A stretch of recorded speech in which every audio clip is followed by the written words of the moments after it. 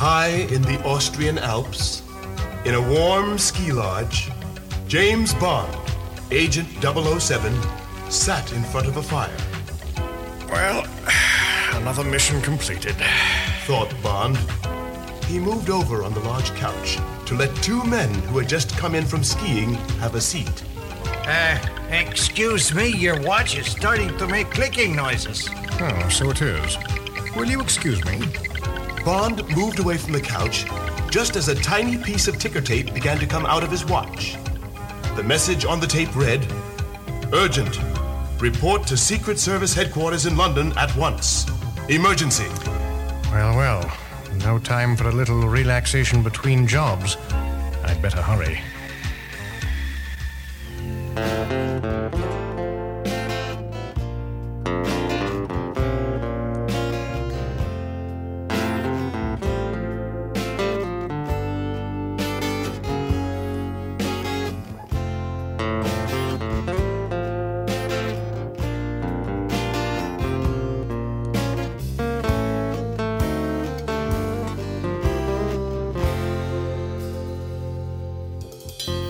Welcome to another episode of James Bond and Friends.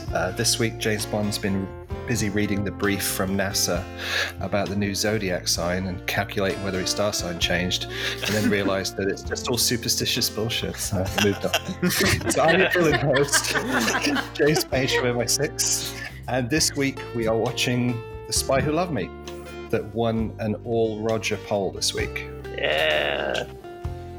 So with us this week, we have Bill, David, Ben, Calvin, and Dr. Lisa. Would you like to introduce yourself, guys? I'm Bill Koenig, and I run a blog called The Spy Command. David Lee here. I run the James Bond dossier, and this week I'm sponsored by nobody.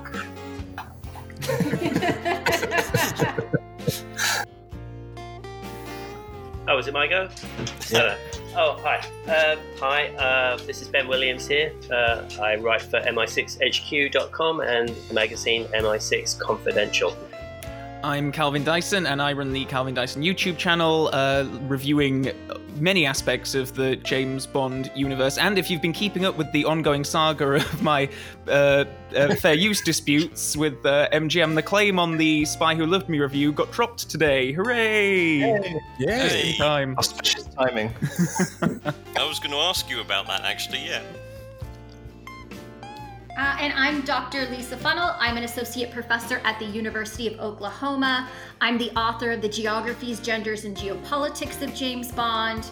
I'm the editor of For His Eyes Only, The Women of James Bond. And today I am drinking a mug of coffee that has Bailey's almond milk liqueur that I have frothed with my foaming rod, and it is absolutely delicious. Ooh. That's quite a drink. It's a Roger Moore day. I'm gonna be fancy. James Bond would be proud of you. I think so. Is that all it does?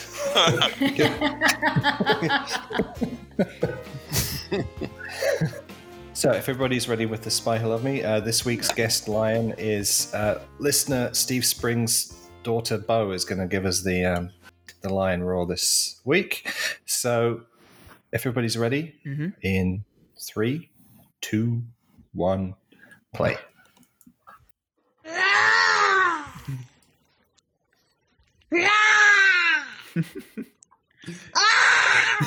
That was remarkably good. That was fantastic. Yeah. I think that's the best we've had.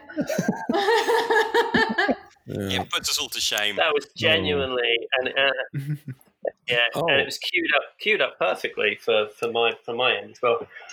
Meanwhile, Roger Moore finally gets an electric guitar gun barrel for his only time in the series, thanks to Marvin Hamlish.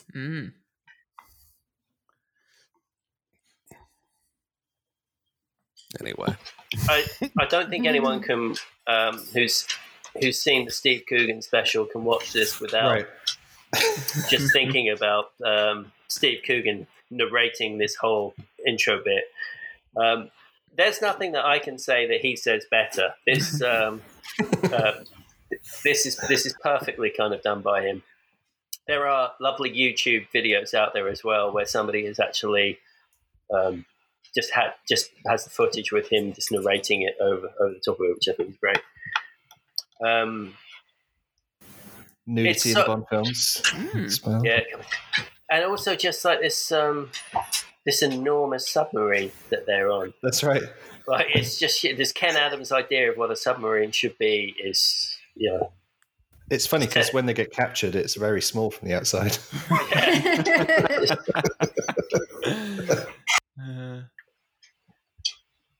Much bigger than my London apartment was.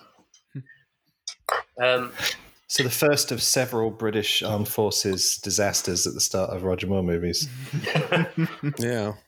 Kim Fortune there has a very heroic moment later on in the movie.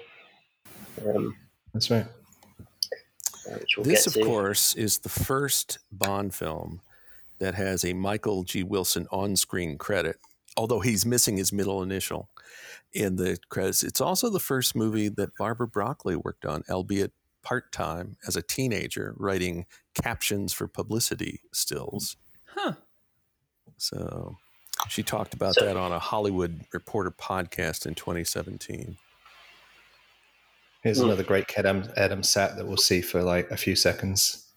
Yeah, again, I love this set, and it does feel hugely underused, which is a real shame. But it's so very Ken Adam, isn't it?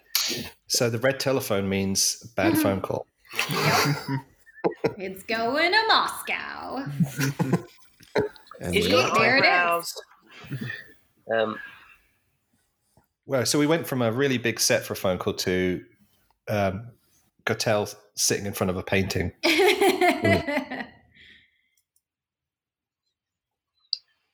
Yeah, it'd be really great if like he kind of just like pushed the chair back and it hit the painting. Or a bit of wobble there.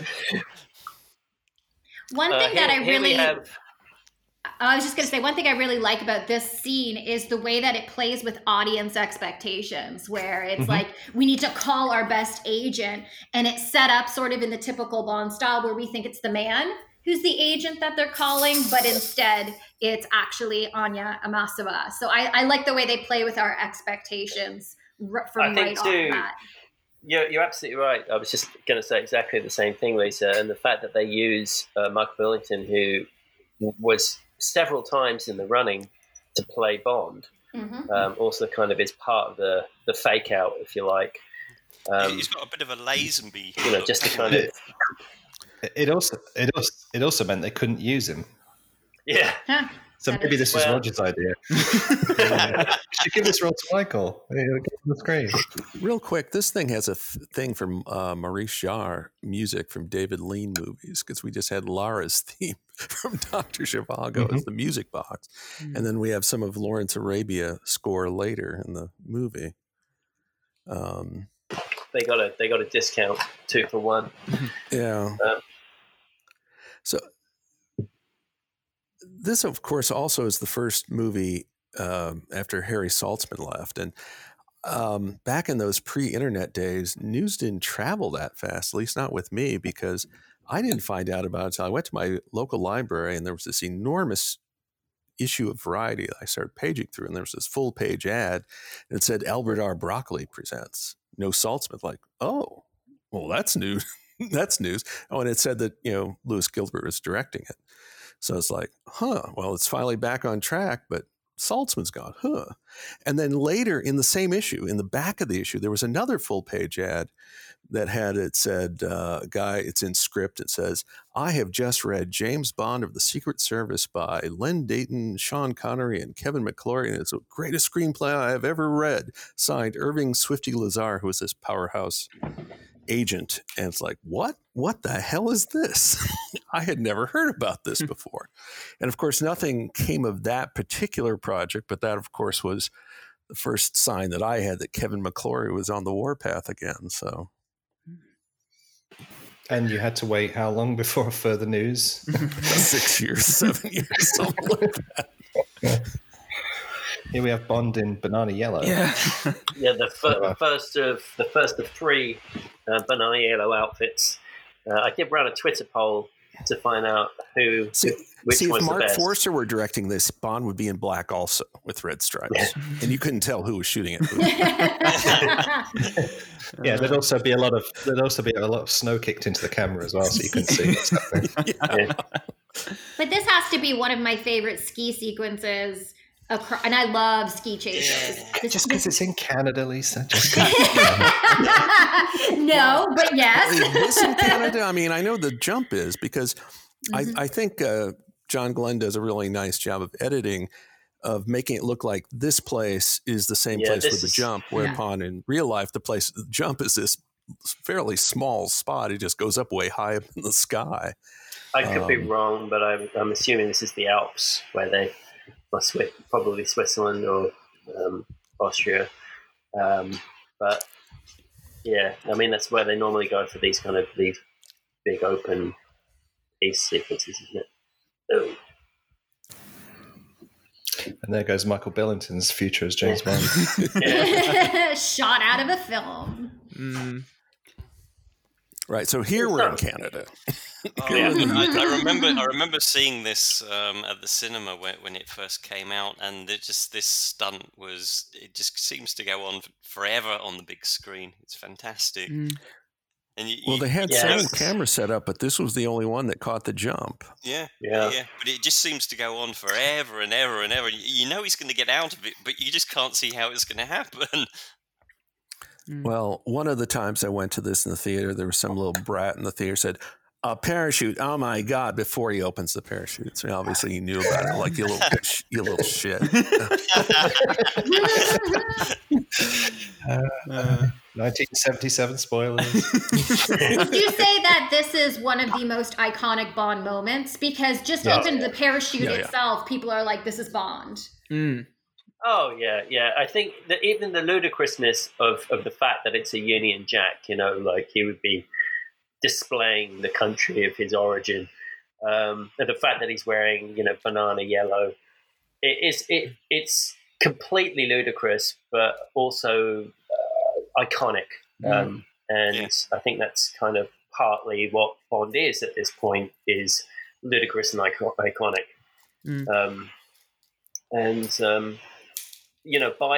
By this point as well, I think, particularly with the change in kind of tone for the theme song, with the lyrics, he really, people really do believe that nobody does it better. So it's kind of, they're kind of playing to all of their strengths, I suppose.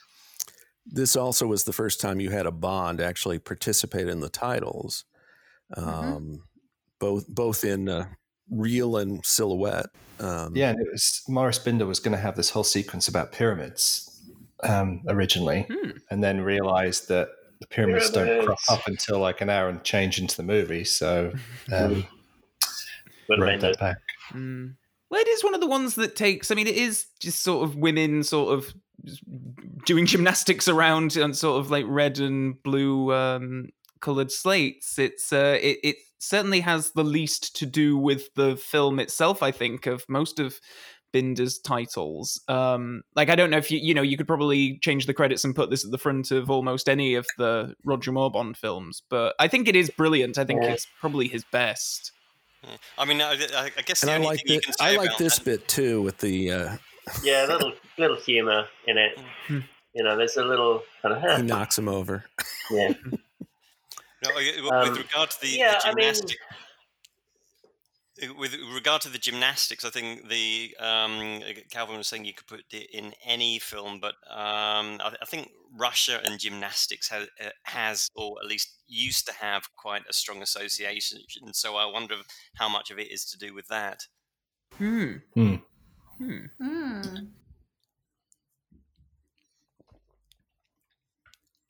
Giant Luger.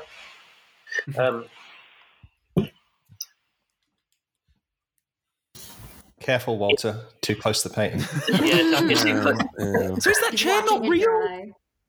No, the chair's real, but everything behind the chair is a painting. Okay, that makes sense.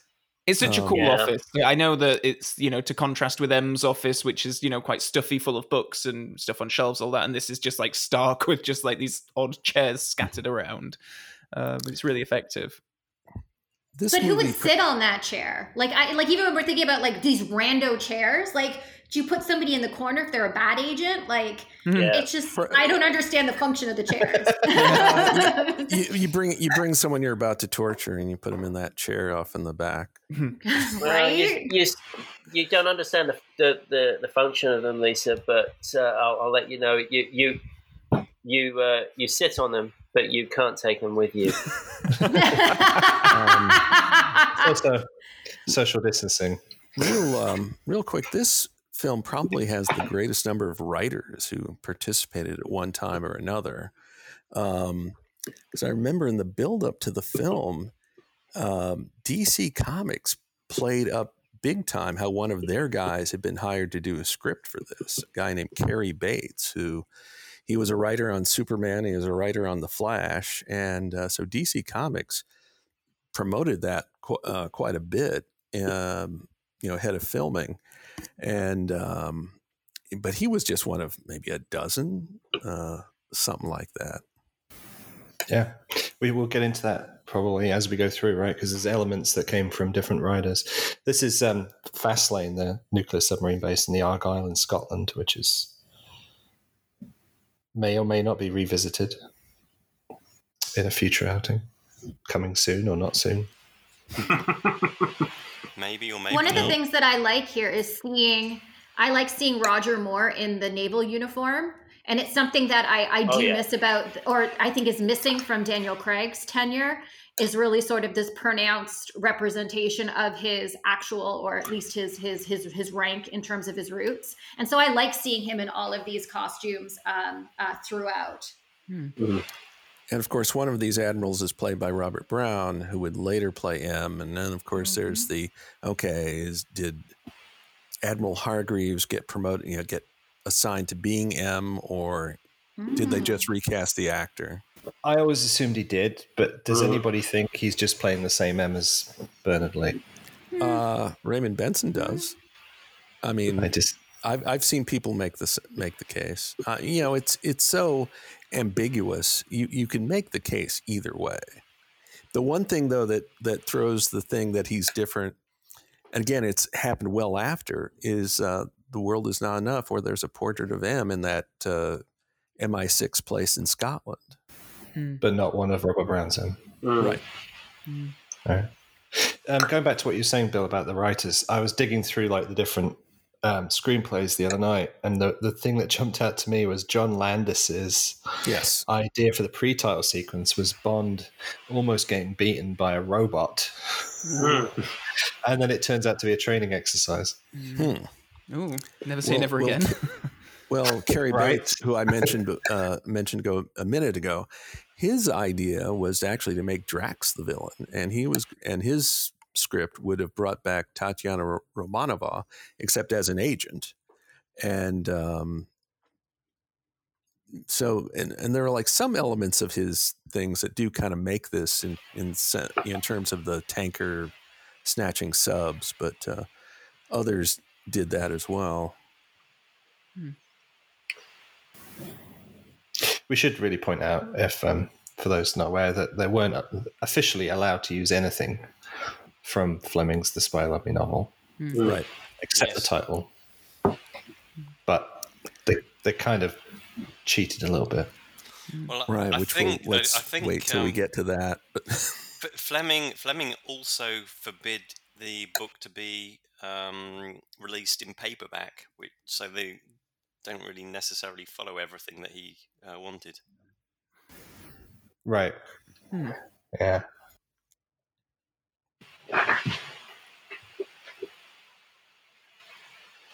So another early introduction to the Bond villain.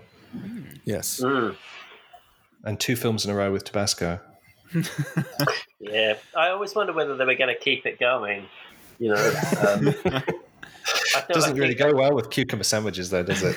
It would have been great if you'd just hand waved the cucumber, like the Tabasco, away from the cucumber sandwiches. No, Jay. Well, either that or have a cucumber sandwich with a Bloody Mary, and then Tabasco. What's this Tabasco and Bloody Mary? Yeah. All these ideas we get 40 years later. Well, anyway. I think this is an interesting way of introducing a villain. I'm not sure if we'd get it really in a film today where it's just, all of a sudden we just cut and we're with this guy who we don't know. Bond has no relation to this at the moment, neither does Anya for that matter. It's so interesting that we have this quite prolonged sequence of just something so seemingly irrelevant at the moment. Yeah, the only thread is he mentions the tracking device, which, they were just brief. Well, they didn't know about a tracking device in the previous scene. It was like they suspected. Right. How did they do it? Yeah. So you're right. There's no establishing shot. We don't know. I guess that's part of the reveal here is there is no establishing shot because we're about to find out the order. But well, that's the thing, isn't it? Because you need to have that reveal. I was just thinking about his fireplace. He likes a nice open fire. I was just wondering where he's going to get the logs from when they the dry firewood. from underwater city. You have beauty. Here is death, and here is firewood. Also, we had the insert shot of his webbed hand. So he's a little bit of a mutant, I guess. But very few people pick up on that. Like, it's always the kind of thing that you really only notice like third or fourth time watching. Yeah. They're just the prosthetics aren't. I guess maybe it's good that they just blend right in with his skin, but. Right. It might be like Dr. Zoidberg with two claws. Yeah. Dr. Zoidberg doesn't like to shake hands. Well, I am not going to be able to watch this now, James, without thinking of Zoidberg. Or when Tim Burton did the Penguin and like turned his hands into like a whatever it was. He only had like sort of 3 appendages as opposed to 5 or something like that. Yeah. Which was definitely not in the comic books. I like Roger Moore in all the publicity interviews called him Carl Fishfinger. Now, I made a comment on Twitter ahead of this commentary about the model shots that are used in this film, and on the whole, I think the model shots are pretty good. But I never really got behind this laboratory. Sorry, I never really kind of felt like it felt that big. Right. Well, I think water's a very difficult thing to scale in models, isn't it? I was about to say that physics come into play with water. But they do it so well, Bill, with the Liparus and the submarines. They seem to work very, very well. Not really. I think part of the reason the disconnect is that the geography of the place is completely all over. If you tried to sort of pinpoint where the lifts are, where Stromberg's shark room is in relation to the lift, it doesn't quite work. No, I agree. I think it's like a concept art taking and then you've kind of got to you just imagine all of this stuff is taking place within this environment. And the two don't necessarily marry up. Although I have to see some of these matte shots here are pretty good. They're fantastic. Also, we just met Richard Kiel as Jaws, and Kiel had been an actor since about 1960. He was very experienced playing menacing villains. I saw something he did from 1960 it's a anthology show called Thriller, hosted by Boris Karloff, and so he goes at least that far back, and the webbed hand again. But so he was concerned that there wasn't a whole lot of acting to do in the role of Jaws. I finally. But he was third choice. It was is it David Prowse or Prowse? Prowse. Yeah. Prowse. Darth Vader was first choice, and Jack O'Halloran was second choice. Who was in Superman movies. Yeah. I finally noticed the web hand. And actually looks somewhat like Kiel as well. Can we talk about the deaths that just happened? Because I know that, when people talk about arch villains and, how horrible and mean they are, Stromberg really doesn't, he's really not on anybody's radar. And yet he not only killed his female companion pretty graphically by having a shark eat her alive in front of these 2 men that he's doing business with, but then he sends them off and then like destroys their helicopter. He could have killed them at any time. And so I find him to be very interesting and calculating in the way that he manipulates these two guys, scares them, and then decides, hey, I'm just going to kill them anyways, take the money back or reverse the transaction. And so I just don't think he gets enough. Never mind the cost of the helicopter. And the pilot, yeah. And the cost of the helicopter, yeah, you're right. He wrote it off on his taxes. I do love that there is that shot of the two guys just like shaking hands, like they're so pleased that they've got away, and then it blows up. It's just really funny. I was about to say, just before this meeting, they took a minute or so to kind of establish Bond riding in the desert. It's like, today, I can't imagine them putting in a scene like that. We'd go straight to this. It would be Bond slowly fading towards a bus stop in the desert. Yeah. Well, this whole thing is a very sort of long sequence of him just kind of following one lead to the next, and like this whole chunk is. I mean, you could take out any of them really, and just have Bond arriving in Cairo and going to meet with that lady. But I guess this is scene setting. Yeah, I mean, I think it's establishing that yes, we're really filming in Egypt. We're not faking it. This is not CGI in the background. Not that they would have thought that in '76, but it's also a way to populate the film with more women who are expressing attraction to Bond, right? Oh, good point. And he's going to a different place, and no matter where Bond goes, women seem to be, gravitating and looking towards him. And I think that's a component of this as well. Yeah. And camels as well. Camels are just attracted to Bond wherever he goes. As long as Bond isn't. It's worth pointing out that Roger Moore was like just about to turn 50, right? Here. And 40, he was 49. They would have been filming this in the fall of '76. Yeah. So it's 49. Compare that to a couple of weeks ago when we looked at Connery in Diamonds Are Forever at 40, 10 years younger. Yeah. 10 years? God. Yeah. Yeah. And like I said, this is more scene setting, but it's just, again, establishing this is a real place as opposed to a studio backlot. And I like that this film has a lot of those where you see Bond being small or minuscule compared to the setting around him. And I like seeing that much space. That's one thing about this film that I really like is the way that he's framed in relation to the architecture around him. Can I ask a question about, we're about to come up to, Bond's about to meet this lady, and she's going to sacrifice herself for the sake of him, or he's going to use her as a human shield or something like that when a gun's about to go off. I think there's a third choice. I think the guy's a bad shot and he hits her, and he's then gets his gun out and starts shooting back. I don't think he uses her. Okay. A fourth choice, which is he was told to clean up all the leads basically and so she would have been part of that chain, right? With Fekish. Yeah. So I think he's there to kill her, and he complicates the plot, as it say. But I don't think Bond uses her as a shield. Yeah, it's weird because she's not in the angle of that bullet. She is sort of moved around to be in it.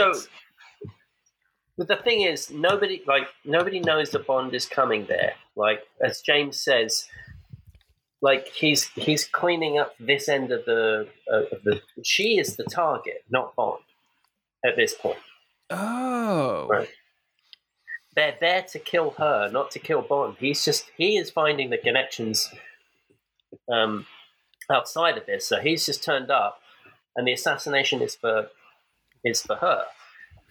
That's how I've always read it, anyway. Because how would Stromberg have known about Bond at this point? That makes sense. And then even if Bond were not an agent, then he'd probably go after Bond just simply because he was a witness. Yeah, exactly. Yeah. I just want to make I think it's not explained particularly well, but. I want to make a comment on the fashion of this scene, or these scenes. It's flares. His trousers are amazing.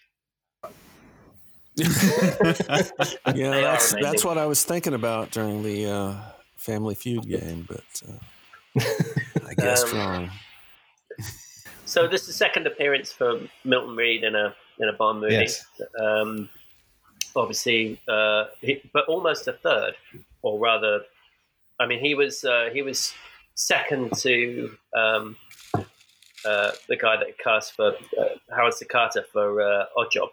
Mm-hmm. So he nearly got cast as Oddjob, but then obviously came back for Sandor. But was both movies he's in a villain's lair with water behind glass. That's very true. I hadn't thought about that. It's a great fight, considering Moore is just not a fighter. Considering Moore is doing it. Yeah. Yeah, and like oh, I'm sorry. Man. No, you know what? That's fine. That's fine. I mean, it's straight out of The Saint, isn't it? Yeah. Say it with us, everybody. It's a great wedding. There we go. What a great death.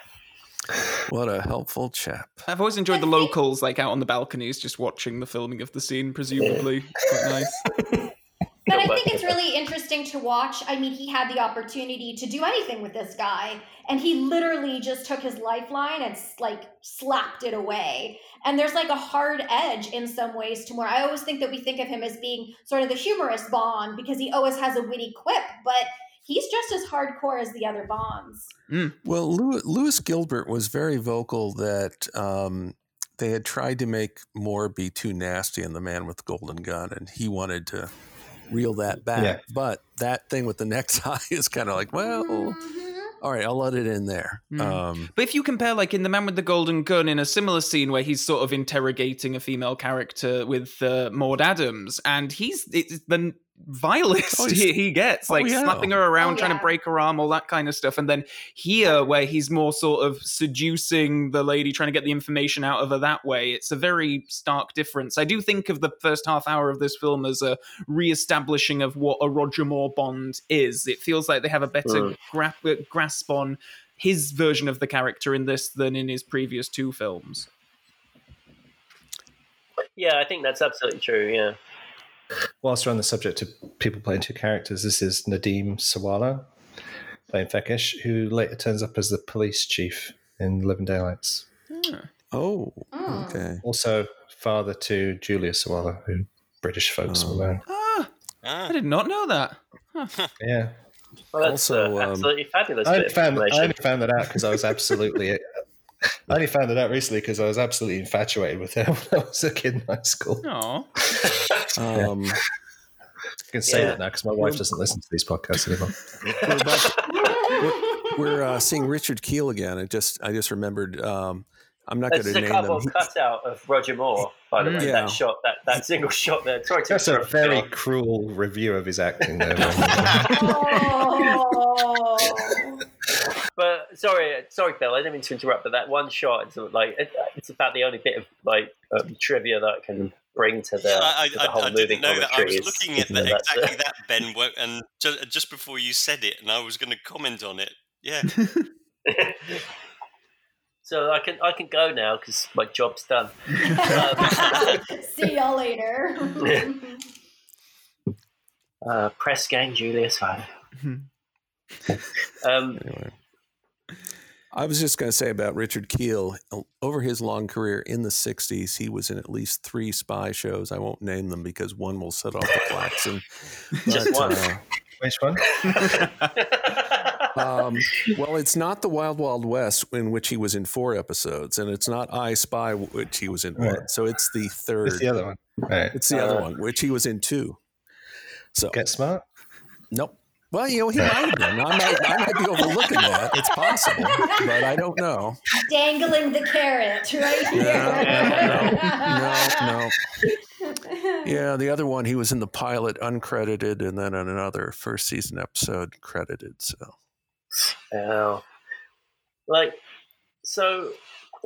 God.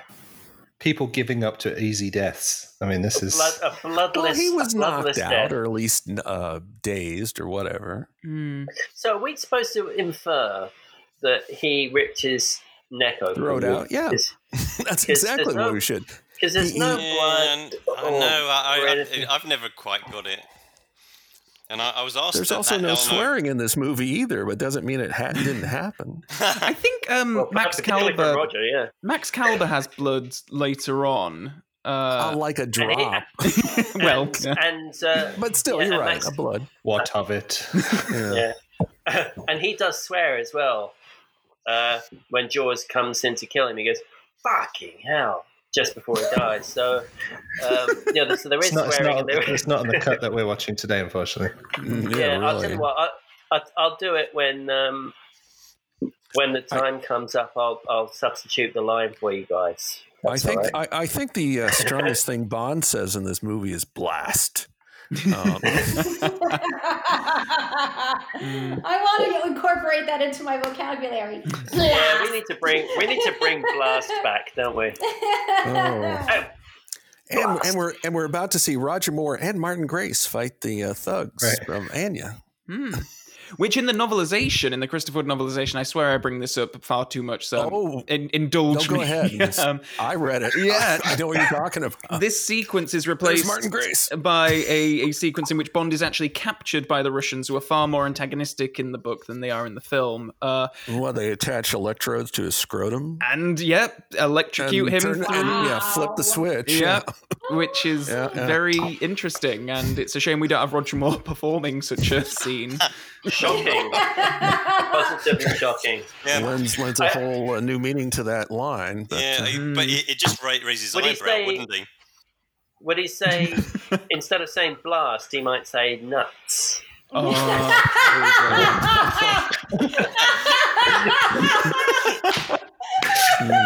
Lisa's Bailey's kicking in.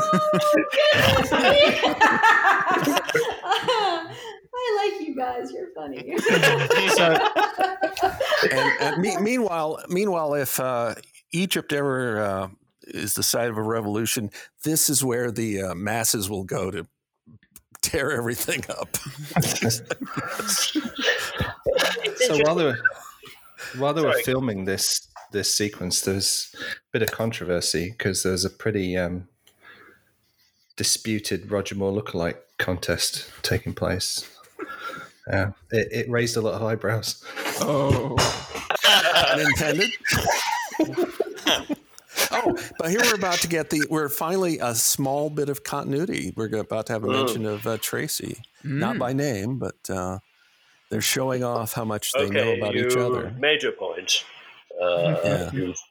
Major point. But given the way at the time how they swept aside majesties for years, it was like, what? They're mentioning it again? I think Roger's just great in this. I mean, whenever there's a couple of in inverted commas bits of acting that he does in this film, which I quite enjoy, to be honest with you. It actually has my favorite bit of Roger acting in it, which is coming up later on when spoiler alert, she finds out that he's responsible for Serge's death. By the way, this bit of music is not very often covered by recording artists, which is so surprising to me. It's very surprising. Well, I thought they would use it just for lately, the centenary editions. My wife's sick and tired of me trying to play the James Bond theme on electric guitar, so maybe I'll try this instead.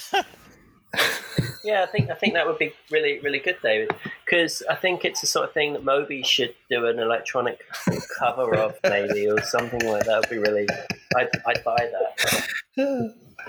Or at least maybe they could add lyrics to it and turn it into a song, or maybe not. Nobody does it better.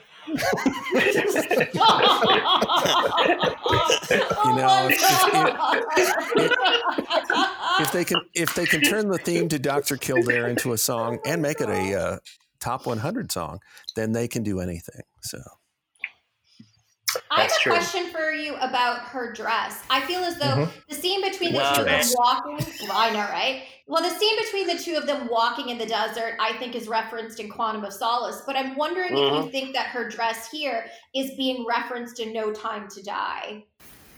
With Ana de Armas. Like I love the fact that sorry, just the way that James and just as Roger went, just as Roger kind of raised the background. They're both interested in my comment. They're both like, That's a very good point, Lisa. Oh gosh. Oh, sorry, my ADR dub has to come in any second. Right. Just quickly, Barbara Bach was cast 2 weeks before the film started, and they looked at some. I'll let you do this, man. There you go. But I do like the way that. But I like the way that this scene is shot. Like, this to me is probably the most terrifying death by Jaws, because you have sort of these cuts. You've got the music, the cuts between, the dance, which I hope they have a chiropractor on set because there's a lot of neck action. And then you just get the slowness and shot of his mouth. So we don't need to see the actual death. I've always found just the combination to be pretty horrifying, especially being, when I was younger watching it, like, oh gosh, Jaws is somebody to be feared. So I just thought I'd throw that in. Yeah. I like the way that all the elements work together. He's a proper slasher movie villain in this first sort of 45 minutes or so, like with his all of his killings. So all the way until he drops the boulder on his toe. There's blood. There we go. There we go. A few drops there. Yeah. So more than a few, like a streak. Oh, there's a gust of wind. I think that to Calvin's point about how they've set Jaws up in this. I mean, and they do it again when we did the Moonraker commentary. We talked about that shot of him going down the. Roger Moore and Martin Grace as James Bond. I'll put it into the drinking game that I'll inevitably forget to do. But going back to the Barbara Bach thing, they were looking at Hollywood actresses, and Broccoli never said who it was, but one of them asked for $500,000. Ooh. And they said no. And I think it's Catherine. How do you pronounce the name? Deneuve? The French actress. Yes. French blonde. Yeah. That's a very good Russian accent. She was one of the shortlist, and I think that's who would have commanded that fee, or at least tried to. She would have been great. Well, that makes sense. That she was a pretty big star at the time as well. Yeah, she's also an actor who can deliver lines as if she's meaning them. Wow. And can she actually maintain the same accent through a whole movie, do you think? Quite probably, yeah. One of the funniest things I saw picking this up again was Barbara Bach insisting all through the production that she did the accent, even when not in character, because she didn't want to slip the accent. It's too bad she didn't do it while in character. All the interviews she did, everything behind the scenes, everything was with the accent. So we're watching sort of like a Robert De Niro in Taxi Driver level of method acting here. Is that the case? Yes, that's what I'm saying. By the way, one of the I talked about how kind of gradual the buildup for this movie was. One day I was looking at the Indianapolis newspaper, and I was in college at the time, and there was this little publicity still. It was of Barbara Bach in a bikini, standing back to back with Richard Kiel, and I've seen some other publicity stills in more recent years. So that was but it was just that one still and a little headline and a little caption. That was it. Like, they just kind of dropped it on the page. She didn't want to do any of the quote unquote cheesecake photos that were very common up until that point. She actually refused to do any bikini shots and stuff, but they eventually talked her into doing like 1 or 2 shoots with a bathing suit. Yeah, and that's the only pictures that really ended up getting used by the press. Now, she really didn't want to do it. She wanted to be in the Russian uniform and stuff. And now, meanwhile, in this sequence, Marvin Hamlish is channeling John Barry from the beginning of From Russia with Love, the stalking sequence. It's about to start. I think here in a second. I mean, I've got the way down. But, and now. This is a great sequence, though. It is quite ominous and suspenseful. It's very good. It is. I also like the way that they've kind of made Jaws not like kind of this brainless kind of idiot up until this point. He knows that they're following him, and they seem to be. And he plays them all through this point. You know, he's above them right now. You know, he's really kind of the one who's in charge here. And right up until this point, about to start now, when they bump there, starting here. But you know, right up until this point, he's a much more formidable foe. And then later on, he just becomes fairly kind of bumbling. But he transforms into Wile E. Coyote when he drops the boulder on his foot. Yeah, you could never quite look at him the same way again. But does anyone know where the name Jaws came from? It seems like such an obvious reference. It'd be like sort of there being a henchman called Avengers Endgame in No Time to Die. This was 2 years after the movie. It's like it's. If it's obvious, it is. Huh. It's sort of taken from the book, though. It's not. His name wasn't Jaws, but it was Horror. Horror. Yeah. Horror. Yeah. And his teeth. He had. I don't know whether it was. But like they're kind supposed of to like, evoke they're supposed to evoke a shark's teeth. Yeah. It's like there was that super successful movie 2 years ago. We're gonna steal that. I just can't believe that it would just be so like blatant and just literally Jaws. Oh, trust me, I was sitting in the audience. Everybody knew it in '77. Calvin, a space film came out, That's what right? And then they went. They made Starbond. Starbond. So they are. This is one of the things that I find kind of interesting about the franchise. Is it started off being very much a leading thing. You know, it kind of was it always kind of sets the tone and the trends. It set the tone and the trends. Bob Simmons coming up. But then, at a certain point, it started to follow. When I talked to my dad about seeing Dr. No, he said they'd never seen a film like it when it came out. It was just incredible. That's interesting, because obviously this isn't like a run of Roger Moore films where we have blaxploitation, we have kung fu, we have aquatic themed, we'll have space themed next. It is all just sort of aping other genres of the time. And it does. It's about what was successful beforehand, and you fast forward to, Die Another Day, and then, the Bourne Identity. Films in the 2000s. Yeah. And suddenly that you have a change. And the rate that they make the movies now, they can't do that anymore. No. Yeah. That's right. Because the series they're copying may have run its course by the time the movie comes out. Can we talk a moment about the dynamic between Bond and Anya? I feel as though there are moments in here where she's presented as being an equal to him. So I love the fact her hair's in a ponytail, showing she's down to business. It's not about femininity. There was the shot of her between Jaws' legs, which we get in For Your Eyes Only, one of the most iconic posters of Bond through the legs of a woman.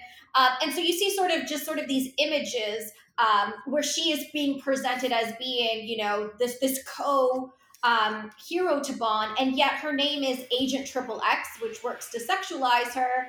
And of course, as the film goes on, she sort of goes through what Wei Lin goes through, and she's captured and sort of shuttled off, and Bond is sort of in the primary heroic role. And so I'm wondering where you think the dynamic shifts. Does it shift in this moment with this moment here when Bond starts taking the piss out of her driving? Yeah, I think this is the turning point, and especially when she starts falling for him. I think that's She gets her own back in the boat though. Well, I think here she does quite well. I mean, she has the shaken not stirred line, which I don't think it works terribly well, but they play it like Bond rolls his eyes, and I think they play it as like, oh, she has won this battle of the puns, as it were. I think it's much later on, probably in Sardinia. I think it's a real shame because the setup of this is fantastic. Like Western agent, Russian agent, this is a perfect, and I think their dialogue scenes together are quite good. In the action, she never really gets anything to do, and in the climax, she's going to be whisked away and tied to a chair and need to be rescued. I can't think of, does she have any fight sequences actually? Oh god, I think she knocks someone out on the Laparis later on, but that might be about it. And I think that's a shame. I think they do a much better job actually with Dr. Goodhead in the next film of making them more level pegging. Yeah, I think they can't quite decide on how they want to how they want to present her, and at times that she is more than his equal, but and at other times kind of she's played for laughs. So I think it's not consistent writing. It's not a very consistent character, but there are great moments within it. And it really is kind of the first time that they've tried to do this Bond's equal kind of character. So I think it works. I think it works mostly. Here's the Lawrence of Arabia theme. Just waiting for the bus to come into focus. And Bill, would you be able, I don't know how much you know about like the background and the scripting, and I think you mentioned before that there were multiple writers, and maybe some of the so maybe the inconsistencies with her character have to do with the fact that you're having input from so many people coming into it from different angles. And so Bond can be consistent in his representation, somewhat consistent because it's James Bond, but I think it feels sometimes that it's sort of like a patchwork quilt of who she's supposed to be. Well, since you bring it up, Albert R. Broccoli, in his posthumously published autobiography, claimed he and Dana Broccoli went through the various drafts and essentially like patched it all together. And he claimed credit for essentially the final script. And supposedly when they were, it was like maybe on a long plane ride or something, and then the Broccoli's presented it to Lewis Gilbert, and Lewis said, oohed and awed. Oh, this is such great. I've never imagined a producer could do this. Ooh, ah, ooh. Now, again, that's in the autobiography, and take it for what it's worth. But I suspect it is probably true in a basic level that, yes, I think there's, even if you worked on a script without credit, chances are ideas of yours get woven in there somewhere. And in fact, it's similar to Tomorrow Never Dies. Didn't have quite as many writers as this, but they did their best. Yeah. I forgot to mention when we did that a couple of weeks ago, and the character of Anya suffers the same fate. Wei Lin was originally called Lin Pao, and she was a bit of a different character in the original screenplay. And then, of course, they rewrote the third act and just weakened her character off. And I think, Lisa and Bill, you're right. I mean, that's effectively what happens here. Is they kind of forget the agency of the character and just stick her on the railroad tracks. Yeah. Which is kind of, ironic considering that's what Bond does with Goodnight in Man with the Golden Gun novel. It's just like, it's kind of like literally ties her to the tracks or whatever. And it's kind of, But having said all that, though, I do think in the context of the series, I think Anya is one of the most important characters in it because she is the first of the Bond's equal. I mean, like you have all these actresses say, "I'm Bond's equal," and all this stuff. She says it in interviews at the time, right? I think it was the first. I don't know if Anna Blackman went that far, but no, I don't think she did. But you know what? She didn't have to because she had been in the Avengers where she did a lot of martial arts stuff. So, like, she did not have to go to that extent. People knew she was tough. And also, at that point, this was the third movie. That whole thing about Bond's equal wasn't a thing yet. Acting!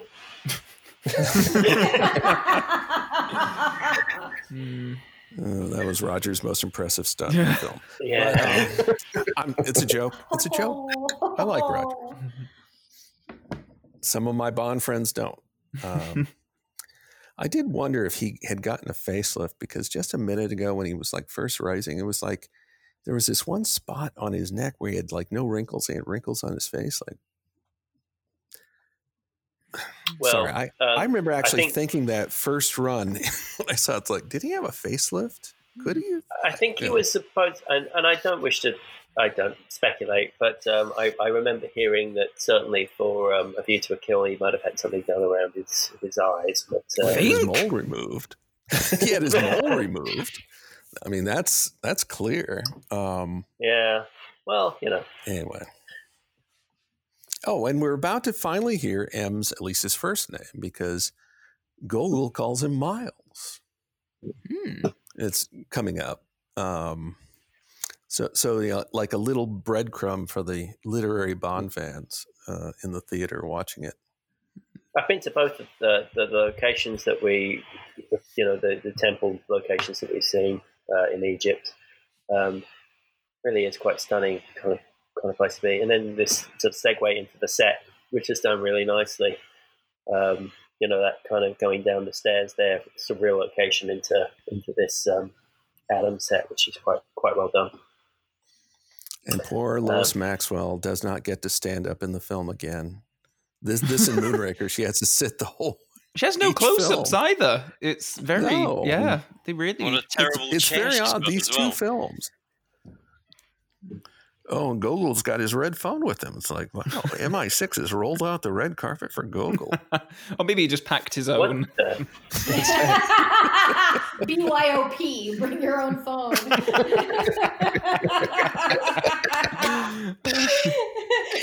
the red one.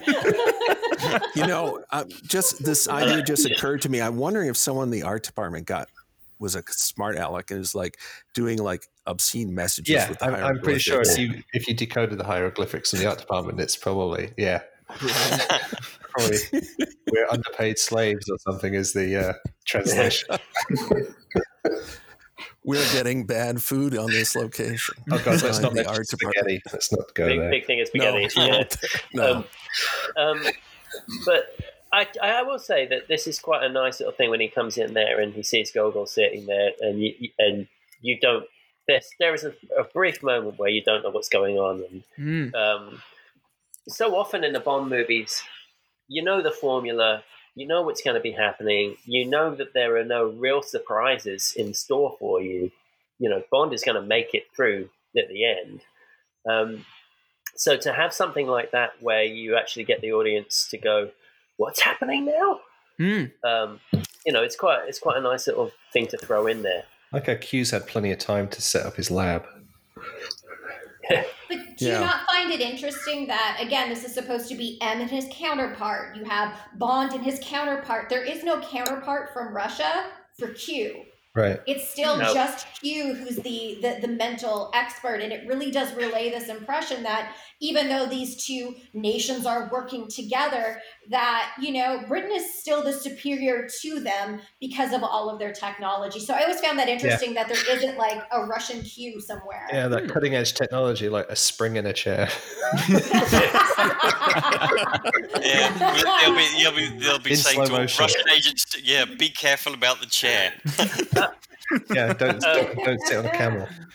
Also, down to the chairs again. In this briefing scene, M is going to be like kind of warm to Bond. Very good, James. Whereupon in the first two Roger Moore movies, he seemed to barely can't stand the guy. Yeah, it's like parents at a spelling bee.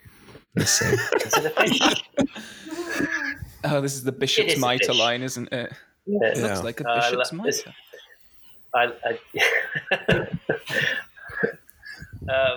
I think people should be aware that when we do these podcasts, we have little titles for loading up, and this one is "It is a fish." And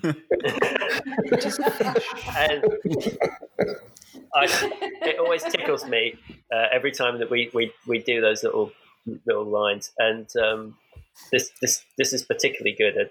I actually laughed out loud when I got the link. I wonder on this copy of the script it said Anya parentheses ever the expert, Bond ever the expert. They go back and forth. It's nice. I like that it's Gogol's idea to like formally put them both together as well. It doesn't come from M. It's just Gogol leading the way. Right. Yeah. Just talking about the Russian equivalent of Q. I was chatting to somebody on Twitter yesterday about Blofeld's Q. Does Blofeld have an evil Q? And just the idea that like he'd go, well, we can hollow out this volcano, but it's gonna cost you. It's gonna cost you.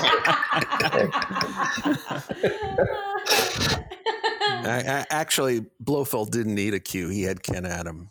Yeah. I just love the idea that he's requisitioning 370 odd jumpsuits. Well, can you imagine the goals. construction period of that crater was like? Right. What did the villagers think? Oh, here come those guys again. It's like it was like The Great Escape. They would just have these guys walking down the mountain and then shuffling their shoes and the dirt that they would just come out. Yeah, with the dirt that came out, there was a new island appeared. Yeah, there'd be this pile of dirt that was the same size as the mountain. and they were Caucasian. They were Caucasian at the top of the volcano, and they were Japanese when they got down to the bottom. in a reverse Bond kind of way. I think we should save that for the You Only Live Twice watch along. I do like the fact Bond that had his champagne ready. Presumptuous, Mr. Bond. I like that he's 69. I was coming. I like that he's sort of moving the glasses around in the champagne and listening in, like, yes, this is exactly where it should be when she's going to knock. And That's right. I've just got to make sure that the audience can read the label. And she's listening in too, so I don't know. I read it at this without Jaws' interference here. She was about to open the door. Yeah. It's a sea of beige. It's lovely, isn't it? I'll just hang my brown jacket up on my beige So you shirt. got a brown striped shirt with a brown striped tie. I mean, that's a fashion no-no. And she's wearing very chic desert-colored clothing, but it's from the House of Beige. Yeah. The reason she screams is because she's fighting. She ineffectually, but okay, she struck a couple blows against Jaws. We were wondering. She only screamed because he's wearing blue, and it offended the color palette. Oh, and there goes the champagne. I got to say, my dad had a shirt just like this, so it was on trend. Oh, you know what? I think this is as close to Casino Royale as we get because Jaws is pretty tight in on below the belt there. I thought you were going to say that he looks a bit like Daniel Craig. Well, listen to that Sam Mendes commentary podcast with the other week, saying that they tried really hard to make their train fight suspenseful and everything, and admitting they failed. It's like, oh boy, I was thinking they were referencing From Russia with Love, but I mean they didn't even beat this one, did they? No. I think Roger's really good here. Like, look at this. This is some good acting from him. Like, This is terrifying. I like the fact that Bond's getting his butt kicked. Like, he really is outmatched, and if he doesn't use his resources and his smarts, he's not going to get out of this situation. No. And he really pulls off the fear. Also, we're about to have Bob Simmons, who's well under 6 feet, doubling Richard Keel, going out the window. But there he goes. Can I also just say that Bond clearly doesn't understand how electricity works? Right. So no, the screenwriters don't know how electricity works. Okay. It all worked out. I mean, I like that reply. And the Jaws just brushes himself off and straightens his tie. Like, I'll get you again, Bond. Smiley face of the briefcase in the background there. Just looking on very approvingly. The emoji suitcase. Oh, you're hurt. I have to look at you. I like that she has some kind of mural in her cabin. As someone who's traveled on overnight trains, they're not that nice. It's a mural of the dirt mountain in Japan. I was just going to say, Calvin. Months later, there was an inquiry about MI6's spending on this train. Like, did you what? You spent how much on that cabin? Spending a night in a cabin on a train isn't all it's made out to be. It's quite a horrible experience. No, it certainly is not. Ruin that shirt now with some colour on it.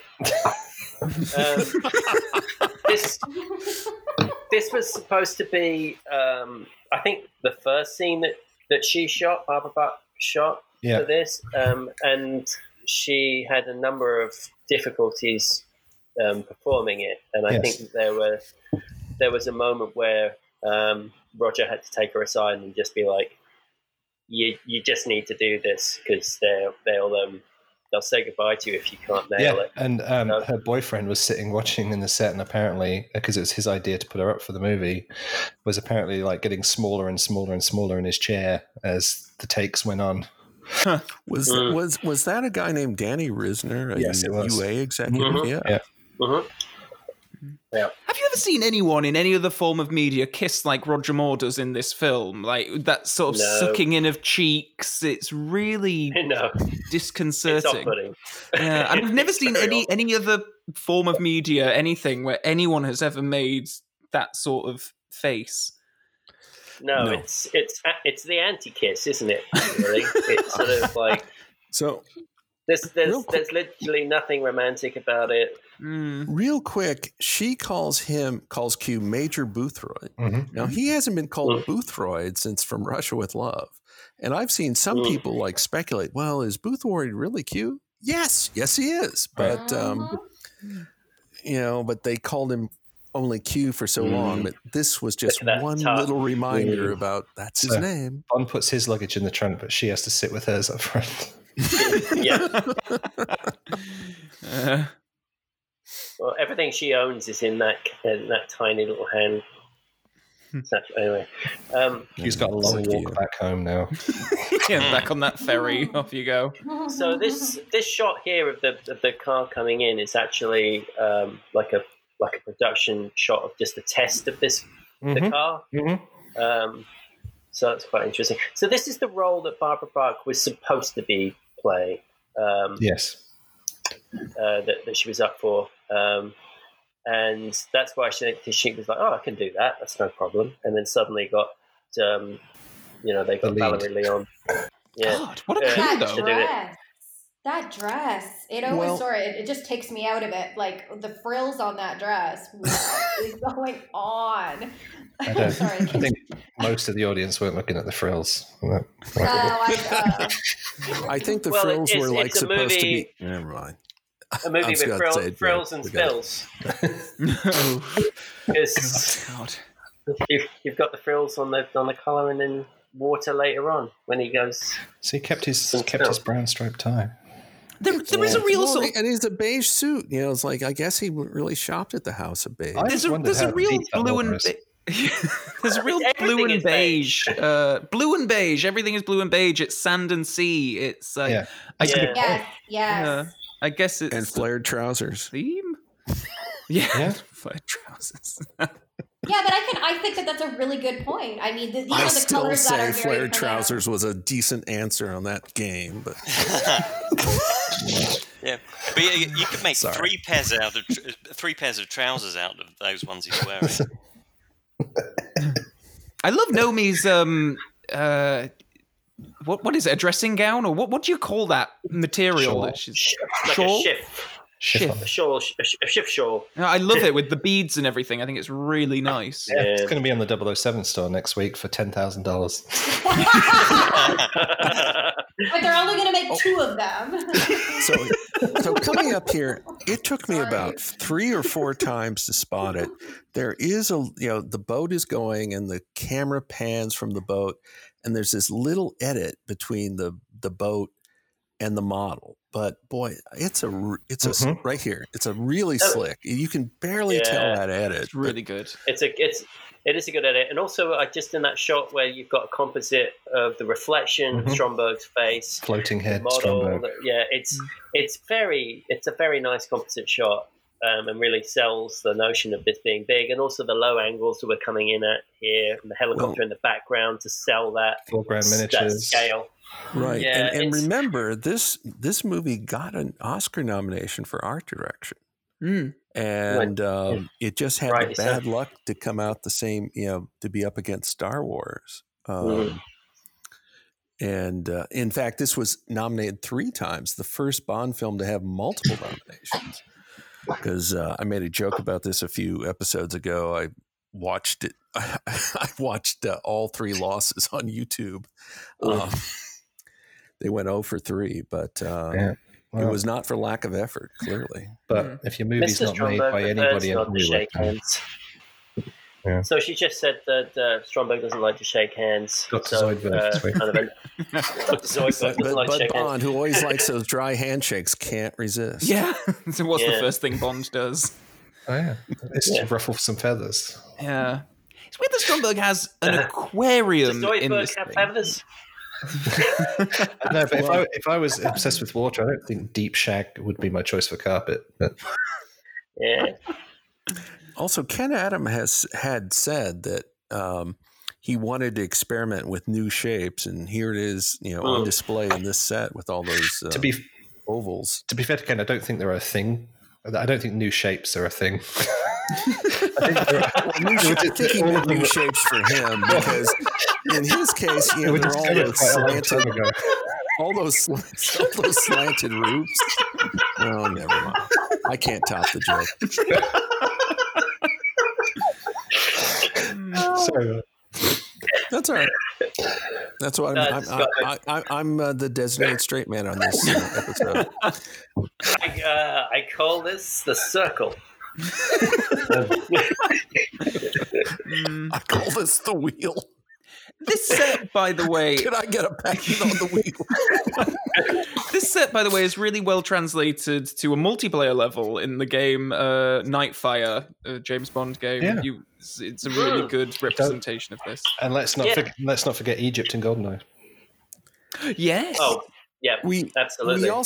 We also mentioned earlier the Christopher Wood novelization of this. And I think that novelization is probably the closest we can to actually marrying the film Bond with the literary Bond. And this scene in particular, so like in the novelization, in Bond's inner dialogue, he's kind of like mentally sweating this out because like, can you identify that fish? And he's like, He digs like the deepest recesses of his mind to find it. Whereupon in the movie, it's, effortless, but Well, speaking of the other thing too is it doesn't even matter though because he already knows. Stromberg, he already knows. Stromberg's like, is that the guy? And he's like, yep. But Bond doesn't know Stromberg knows, so no, that's true. It's at some level it's important. Can we go back to talking about the fish? I know Calvin started mentioning something about the fish and the aquariums. What was that point that you made? Just that he would have a base that literally went underwater, and yet he still found the need to have an actual aquarium inside the base. Presumably, that's where this is. They're the fish that have been bad and have been imprisoned. But I think it's a really interesting point that, you still, as a villain, you keep certain fish. Again, you're keeping them captive, or you're separating them out, or hoarding them, however you want to look at it, or admiring them. They're not prisoners. Point. They're his most special fish. They're the fish he wants to keep closest to him. Oh, that's one way of looking at it, Bill. But that also relates to what happens to Anya, right? She becomes that quote-unquote fish that he wants to keep close to him and strips her down, and that's the only time she's wearing a somewhat bikini. I think that there's a lot here about containing, controlling when it comes to him and the way that he sort of acts, whether it's fish in a tank or the women in his life and the way that they appear. Yeah, it's a good point, Lisa, because that bikini is not her choice. Not just as not her choice as an actor, but as a character as well. She's not. It's not something. It's something that he's put her in. It was years before I realized that he ate the fish food. Oh, I love it. It's so good. I didn't notice that till now. It's so weird. But he has no problem with eating. He was eating, he had like lobster or something on his plate earlier on. He's got no problem with eating marine life. He's a cannibal. Yeah. Sort of. The novelization goes into detail of his backstory and stuff, and much more of his sort of reasoning for. In the film, I guess he just wants society to move underwater, and that's the reasoning. In the novelization, they make more of a point of he's just completely nuts, and his aspiration is just to destroy the world, and that's just what he wants. Well, okay. What I talked about earlier with the script, how some idea can still, the writer may not get credit, but the idea travels along. So like one of the ideas, and this was a Maibaum idea that got rejected, was he had a script where like these young terrorists knock off the old guard of Spectre and they take care, and they don't care about blackmail or any of this stuff. Right. They just want to blow stuff up. And so like He said it was later, too political, didn't he? Which is ironic because the whole point was they were apolitical, but yeah. And so like later, when Bond is talking to Stromberg, he says, okay, how much do you want for not doing this? Want? And he like, no, I'm just going to do this. And that's like a little tiny remnant of something that got, that carried on into the final product and stuff like that. Because there, at one point, another script had triplet assassins, Tic Tac and Toe. And obviously that didn't make the film, although the general idea got into Octopussy with twin killers. But clearly they were looking for like a unique henchman, or at least a different henchman. And so Jaws is what we got, even if it ripped off the name of a popular movie from 1975. But yeah, I mean, that's how this kind of stuff can carry over in the screenwriting process. And like nobody knows you worked on it, but your gem of an idea somehow gets into the film. Well, when I was about 22 or 23, I was sent off on my first ever business trip, and it was to Sardinia, and it was end of July, beginning of August, and I was there for about 10 days, and we hired a car, not a Lotus Esprit, unfortunately, but hired a car and toured the island as much as we could, because we found when we got there that the place that we were working was only open in the mornings, and they took the afternoons off because of the heat. So we just went to the beach, and it's a fantastic island. It really, I've never been back, and I'd love to. It's I'd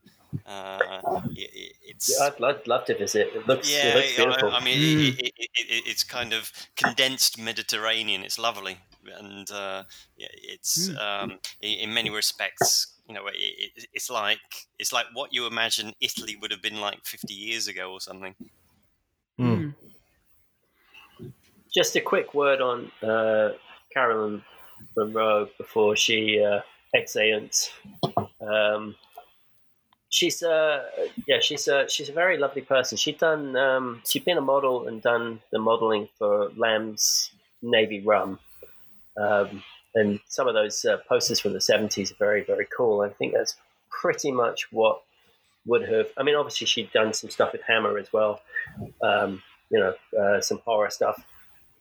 But those Navy Rum ads, I think, kind of like brought her to the attention of the Bond producers. She's a very lovely person, and I've had the pleasure of spending some time with her. And now, whenever I watch this, it kind of gets me a little bit when she gets blown up. That stunt is actually performed by the guy that delivered the car. Yeah, I talked to him a few years ago, and it broke down a lot. Yeah. Actually, that happens with a lot of famous cars. It's like you don't need them to run a long time; you just need them for the shot. Mm-hmm. And that's the old Lotus stands for lots of trouble, usually serious. Could we talk just something that Ben brought up about her death? And it's very interesting because even though James Bond has a license to kill, his license to kill is very gendered. Usually villainous women are killed off in the films, but he's not the one who does the killing. It's usually a hench person or the villain who does the killing. Because oftentimes the death of women brings up notions of violence against women, and that could probably vilify Bond, right? And this is one of the first occasions where Bond does kill a woman, but he does so, it's very much distance. It's not face to face. It's not hyper violent. He literally pushes a button. He's below ground. Yeah. And that's how she sort of goes. But I think it's interesting that this is sort of the first major woman that he kills in a film. It's except though with Fiona in Thunderball. I mean, he twirls Fiona to catch the bullet in Thunderball. That wasn't cold. I don't think that was premeditated, though. That was like in the moment. Whereas he was making the decision to kill. Well, I think Fiona might say it was pretty damn personal. I meant premeditated, as in it's you know. I understand, but okay. And I'd say it's just about as much about getting rid of the helicopter as it is Naomi. Yeah. And when we do get to Thunderball, I think it's important to talk about the fact that such a strong woman is literally shot in the back with not having the ability to protect herself. So I've got a lot to say about her death because I love Fiona Volpe as a character. So when we get to Thunderball, I may let loose and let the klaxon go out. So anyway, but that's we'll take that up then.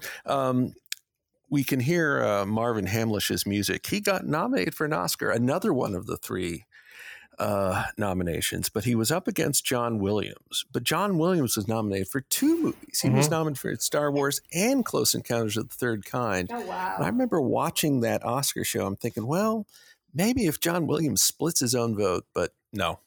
Williams got it for Star Wars. 2 point, Calvin, about the geography of the space. Somewhere in there, they have a room with a massive globe on it. Yeah. Yeah. I was always very confused by what this thing was about. It's all just very abstract and One of my favorite micro moments of Bond of all time is when he signals to go left and then turns right. Yeah. Meanwhile, talking about spoilers, so before the movie came out in the U.S., and it came out a couple weeks, 3 weeks or so after the British premiere, the L.A. Times ran a huge story about this car in its Sunday entertainment section because I had a mail subscription to the L.A. Times at the time, and it's like big publicity, big still from the film. The article talked all about how it worked. Well, it's the car that goes underwater. It doesn't really, you have to wear a scuba suit in it and all this. I mean, explained everything. It's like today, can you imagine like the whining about spoilers about a story like that appearing? Yeah. But they didn't care at the time. And it was just a different era. Oh, he indicates to go right and turns left, sorry. But Anya Amasova stole the blueprints, but then was surprised when it went underwater. Yeah, right. Yeah, it's one of the things that even the first time as a kid watching this, that stuck out to me. I just went, but how did she? And look, obviously, as you grow up, you go. Maybe she didn't look at them; she just stole them. She's having flashbacks. Oh, wait a minute! I remember that page. Yeah. Oh, yeah. No, she didn't. She stole the blueprints. She didn't see that it was a submersible, but she did see all of the armaments. She saw the limpet mine. Yeah, just the limpet mine. Yeah, just the limpet mine page. Okay, we're back. Meanwhile, it's compartmentalized knowledge. We're about to have the first of 3 appearances by the drunk guy who is in real life an assistant director, Victor Cherjansky. Yeah. Yeah. So how filmmaking would be done in 2020 is they would CGI the sand to remove the tracks. In 1977, they used a rope and a sweeping brush behind the car. Was it the same guy that swept the road in Quantum of Solace? Sweeperman! My favorite extra. Yes, it's all pulled up on a rope. Yeah, apparently they didn't like the fish gag. I think it supposedly that was Roger Moore's idea. Yeah, sounds about right. I like it. It's so cheesy. Yeah, it kind of. It's like one of those. It doesn't make any sense, but I like it. Yeah. Well, again, it's dramatic sense versus logical sense. I think it's a red mallet, costume by here the way. We'll see again in Moonraker.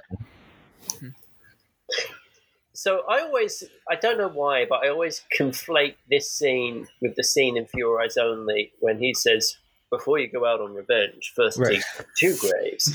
For some reason, it's the framing, it's the kind of the tone of the piece. Yeah, the set looks the same.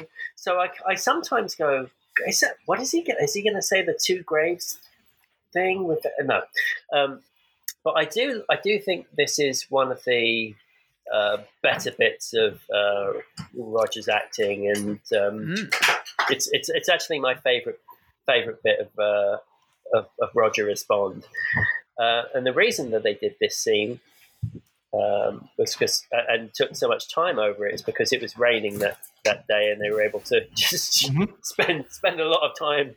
You can see out the window; it's just overcast and pouring with rain. So they're like, "Yeah, no, we'll just shoot this scene over and over and over again." Well, I believe they had to shoot it because it was their relief scene of like, oh, if the weather's bad, we'll just go and shoot this. I believe they actually shot it over several days, which is quite something for actors to get back into the the right mindset of right. I need to pick up where I left off this very emotional scene 3 days ago. I think they do very well.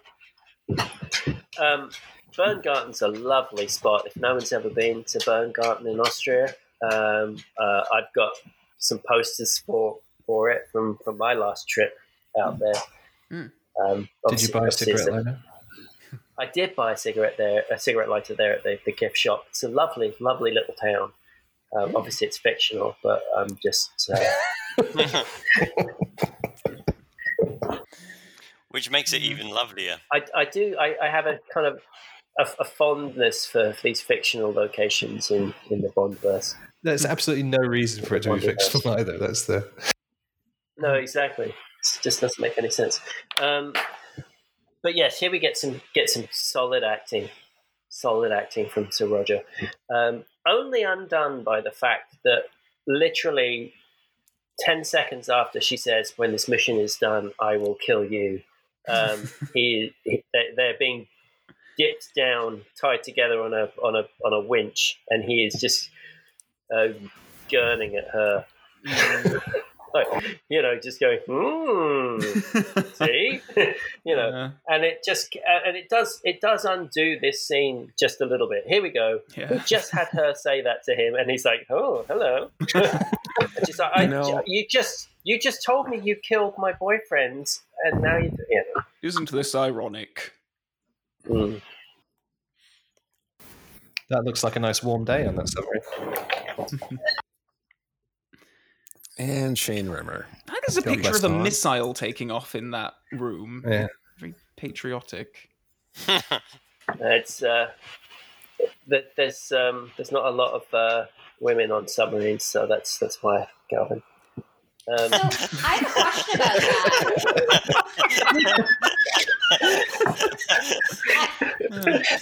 I have a question about the scene where she's going to be shown to be showering, and you can sort of see through her naked body.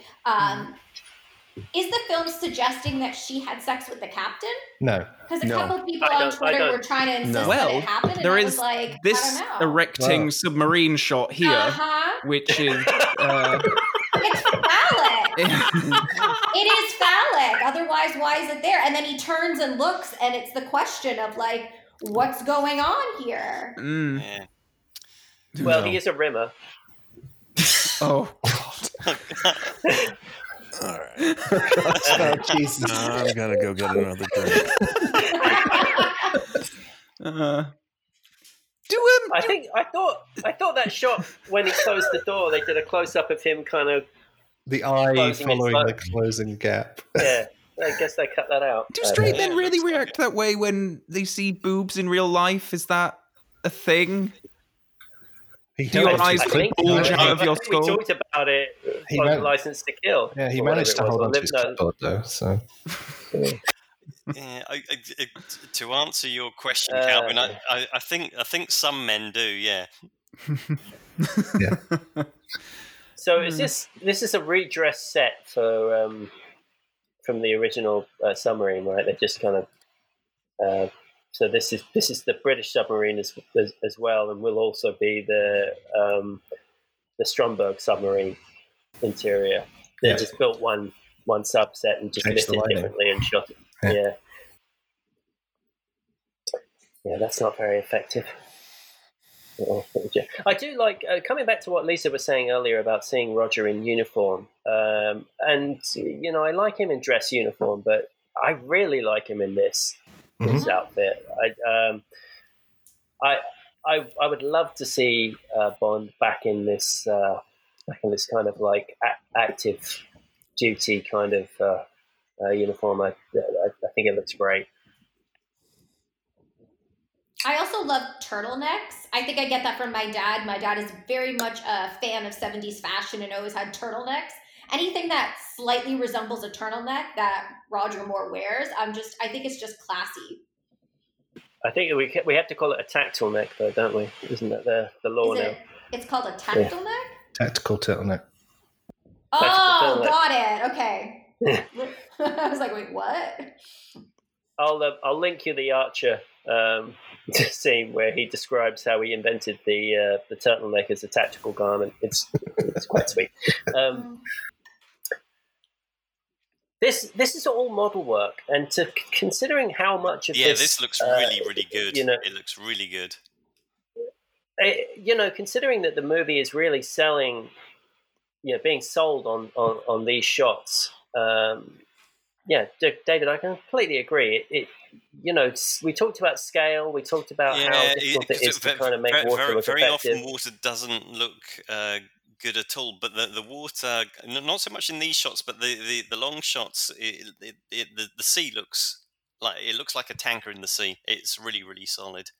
And then we come into one of the reveals of perhaps one of the best sets in any movie, let alone a Bond movie. If they could have gotten this movie out in 1976, I suspect they could have won that art direction Oscar. I think the only reason they lost it was they were up against Star Wars when Star Wars was a new thing. Yeah. But if they could have gotten it out in Christmas of '76, I bet they would have won it. This is one of my favorite sets of all time. It's just so with help beautiful. from Stanley Kubrick. Yeah. And exactly. He was lighting it because. So this is all lit practically, which is again another thing which is kind of uncommon in sets, because usually the top half of a set is nothing. Right. Just lighting grids. Just lighting grids. So they basically, to have an enclosed set like that was something, and this basically filled up the entire soundstage, like with millimeters. Well, it was built. The soundstage was built around it, basically, right? Yeah. So So it's pretty impressive. And then I think remind me who the director of photography is in this. Is it Renoir? Claude Renoir. Yeah. So Renoir. But his eyesight was going. Yeah, so his eyesight was failing, so they asked Stanley Kubrick to come in and light it on the quiet. And specifically, it was Ken Adam who asked him, because Ken Adam had worked with Kubrick on Dr. Strangelove and Barry Lyndon in '75.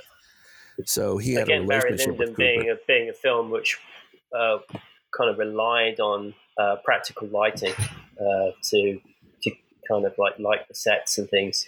They created a special lens on that film to, that you could light with candlelight, light the film with candlelight, basically. So Kubrick certainly knew his lighting. Also Kubrick insisted on secrecy. Nobody must know. Like he did on the moon landing set. Right.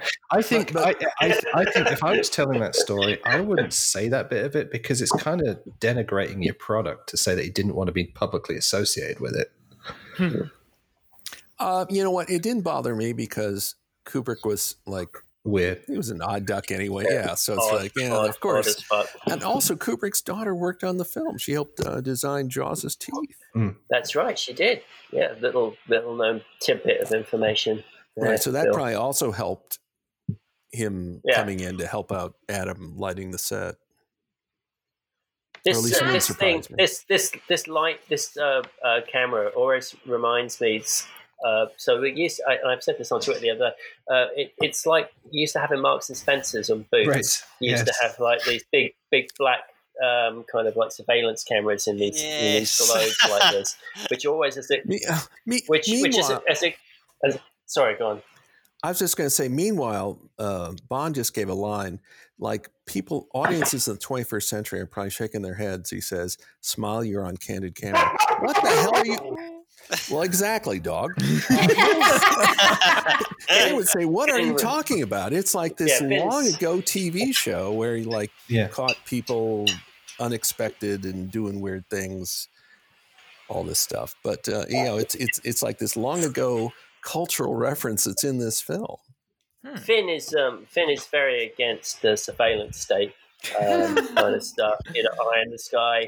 He doesn't like it. Ben, you don't have to be kind. He doesn't like me. That's me talking. So no, to be honest, Finn will bark at if a drone flies overhead. He knows. So that's generally what it is. I was watching the behind the scenes thing with the Open University with John Glenn's section on it and they were basically saying the best thing about the set was the size of it, and the worst thing about it was the size of it, because they had all these tracking shots of characters going from A to B, and they just took forever. So they had to like cut away to all of this kind of like coverage shots of like the missile moving and somebody scratching their head and the monorail, and then it would jump back to like them arriving at where they needed the character to be. They're still halfway down. Right. Also, most of Stromberg's men are in orange because like they're at one point they were like considering making this Spectre, but Kevin McClory was active again. It's like.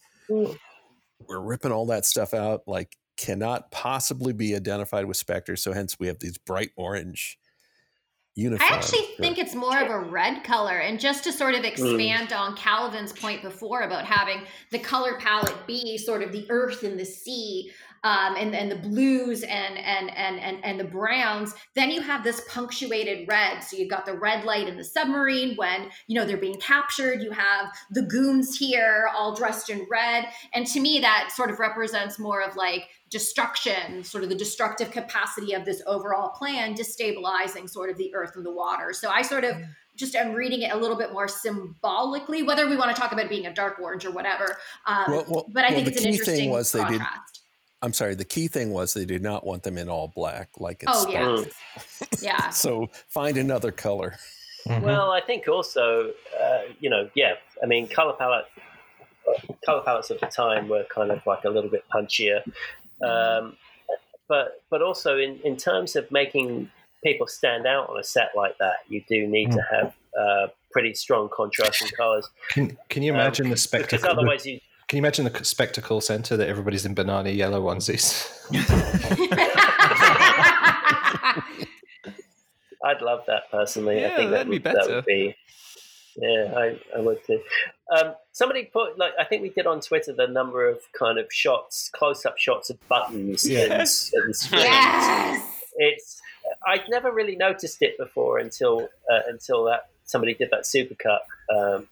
That we retweeted on Twitter, but it's okay. So watching like it now, it's. I'm sorry. In this shot, the Soviet submarine looks like you couldn't possibly get another sub in that tanker. It's like a magician's hat. They're pretty good. That's a great shot, isn't it? And so when they did, so they arranged. This is a real super tanker. Not in that shot, but like they approached the owners of the Liparis or the Liparis or however we pronounce it. I'm always very bad at pronouncing things. If anyone's noticed this on this show, it's one thing that I do a lot is say things wrong. People's names I get wrong all the time. Anyway, but that tanker existed, and I think it was something like $25,000 a day insurance. On $100,000 a day. Oh, yeah. So it was a ridiculous amount of insurance money that they were supposed to be paying on it, and that was without setting off any explosions or anything. Yeah. Right, and so then supposedly William Cartledge, the associate producer, went to Derek Meddings. Well, boy, you're going to be doing a miniature. Well, the story also goes, it's like, well, if it's that expensive, can we just empty the oil tanker and then use it? And they were like, well, that's actually more dangerous. Right, because if you empty it, there's gas inside the fuel container. Oh, that's such a great line. I just love that moment where he gets both of them with the with the same gun. It's just it's such a very Bondian moment. This is a great Bondian escape, I have to say. I love this bit. And onto the monorail, part of the monorail trilogy that Gilbert did. This shot is directly taken from You Only Live Twice, isn't it? This it's just bigger. This moment where they're coming around, like that's not the volcano layer, kind of where they pick up the astronauts. Passengers, please remember to take all their personal belongings with them. Thank you for riding Stromberg Monorail. Bye, you guys. You're just dead. Like,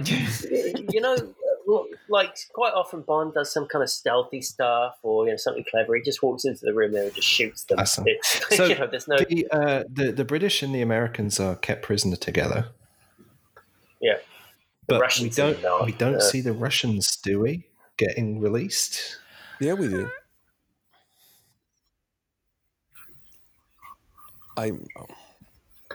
Do we? I don't know. They're not. Well, we just missed it because there were the British were on the one side, and then the Americans and the Russians were on the other side of the monorail. Because you saw two guys, they opened the hatches at the same time, and the two separate hatches. Fire. Yeah, but we don't see the Russians taking part in the storm the control room either. They're wusses. I'm sorry. I don't know the difference in all the uniforms, so I'm just no idea.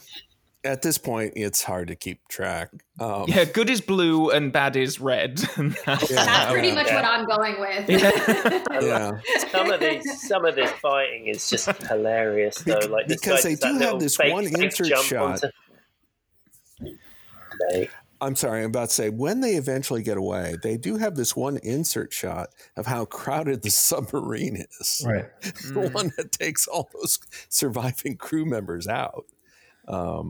Okay. There was a British guy. He handed Bond something. A magazine. Yeah. So, they're helping out.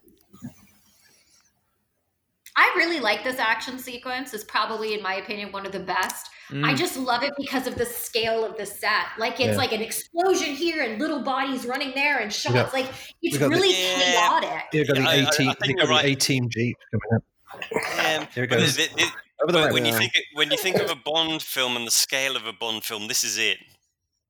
I actually prefer this to You Twice, Volcano. Yeah, well, also, they had been economizing with like diamonds and the Man with the Golden Gun, and so it's like this time it's like screw it, we're going to spend the money this time, and it's just so like watching this in real time in 1977. It had been a while since you saw a big, expansive James Bond action sequence like this, so. Yeah, I mean, it got people fired up. It makes a difference that Bond is here through much, comparing this to You Only Live Twice, a lot of that big action, he's sort of like tucked away in the room with Blofeld, and then he's fighting hands and all that kind of stuff. Yeah. Here, he's like in with the main sort of heart of the action.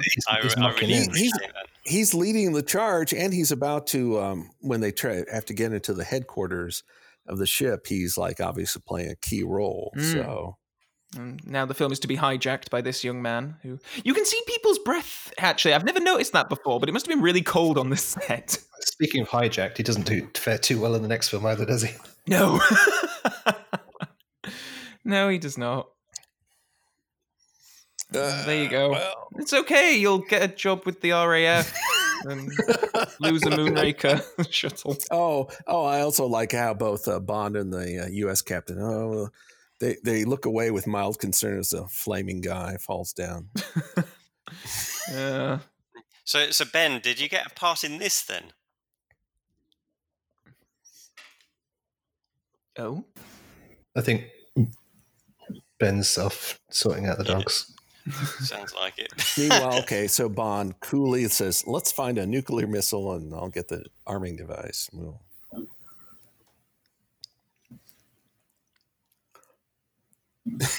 So Ben had a poll on Twitter this week, which was, what's the most suspenseful Roger Moore moment? I think Octopussy's bomb won, but this was a close second. I checked before we recorded, and I voted for the Octopussy bomb as well. But I do really like this sequence with Bond having to I like that we have this sort of like siege moment where the action kind of gets quiet for a bit. We kind of go into a bit of a trough before it comes back up again, instead of it just being all guns blazing all the time in the climax. Yes, it gives the audience a chance to catch its breath, but it still moves the story along because the captain of the tanker contacts Stromberg, and you saw Anya like that little grin when things aren't going so well, boss, and she smiles just a little bit. I mean, that's a nice moment. I mean, we were like making jokes about how she slips in and out of her Russian accent. So give credit where credit's due. That's a bit of acting without a line, without dialogue. Just I don't think she's actually that bad in this film. I think where she falls down is the looping, the voiceover, like after the fact. I think she's just got very flat delivery, and I think Lois Chiles as Dr. Goodhead in Moonraker suffers from the same issue, and I think that maybe she'd be much better if they just had used the on the set recordings instead. Right. But we just passed the blast because the thing is magnetic. If it comes in contact, everything's going to blow up. I do like the crash zoom into the guy swallowing hard. Yes. But again, if you did this today, like Bond would like swear up a storm. It's like blast is. It's perfectly fine. I mean, I was making light of it, but it's perfectly fine. It moves the story along. It tells you everything you need to know. Yeah. I love the little eyebrow. Like, he has to be so steady with his hands, and like the only movement that like Bond can have is through his eyebrow. Like, that's I think it's amazing. Which reminds me, it's like Roger Moore like gets so much shade for about his eyebrows, but it's like other actors do the same thing. It's like but they don't get commented upon the way Roger Moore does.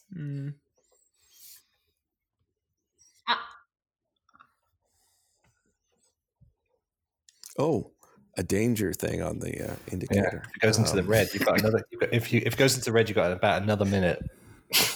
Yeah. Oh, Shane Rimmer. Climb up my back, Bond. I know my place in this film. That must hurt. I mean, typically when you think about pyramids and stuff like that, the lighter person on the top, but Roger Moore doesn't, he's not light as a feather. Like, he stomped on that guy's back. Like, that must have hurt. Also, I do like the way Hamlish works the Bond theme into this bit that's about to come up, and then the way it ends abruptly. I can see why this movie got why Hamlish got a nomination. So, and he had already won multiple Oscars before this even came out. So there are some tracks on the CD as well that aren't actually in the film. I think it was when we talked about Casino Royale, and Lisa made the point about how there is a track that is called Vesper's theme and all that. There is a track on the Spy CD called Anya's theme, pretty much, but I don't think we hear it in the film at any point. I wonder what it would be. Because I feel like there's nothing distinctive. Yeah, it's quite a nice track, but it's just not in here.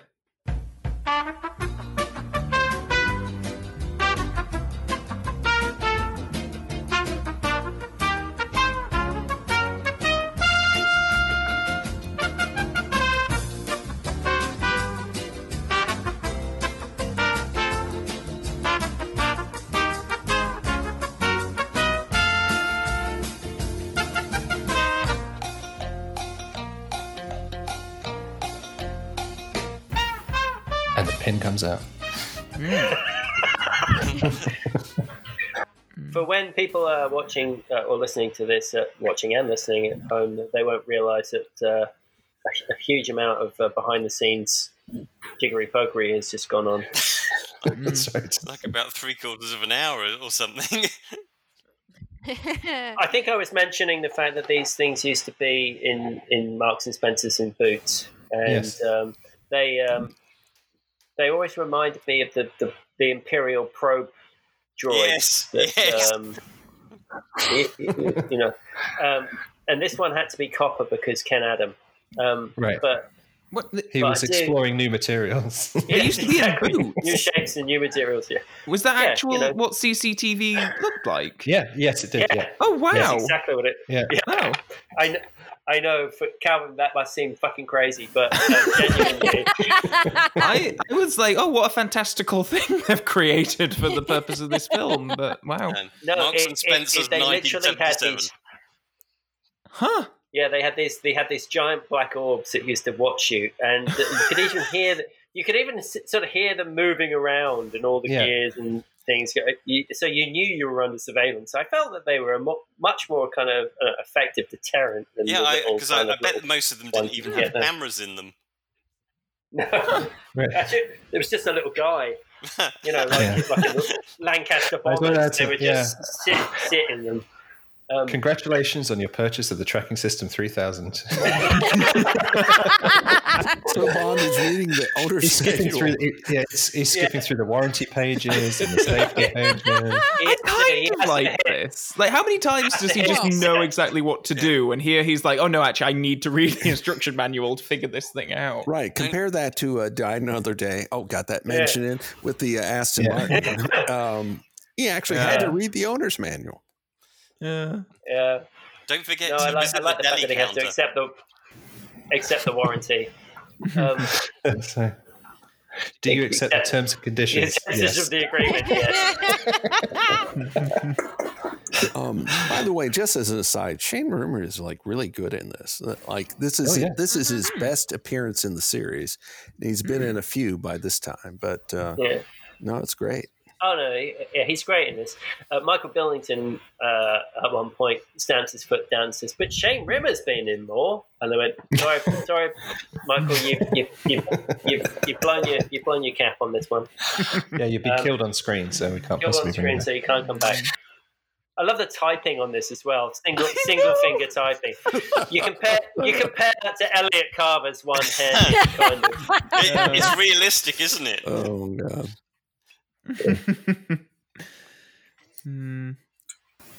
Well, computers were very new in 77. Well, so, they were new in 67, but yes, they were a lot slower than we're used to. Yes. So the point is, Bond probably hasn't used a computer before, to be honest. But he had a typewriter in his office, so yeah.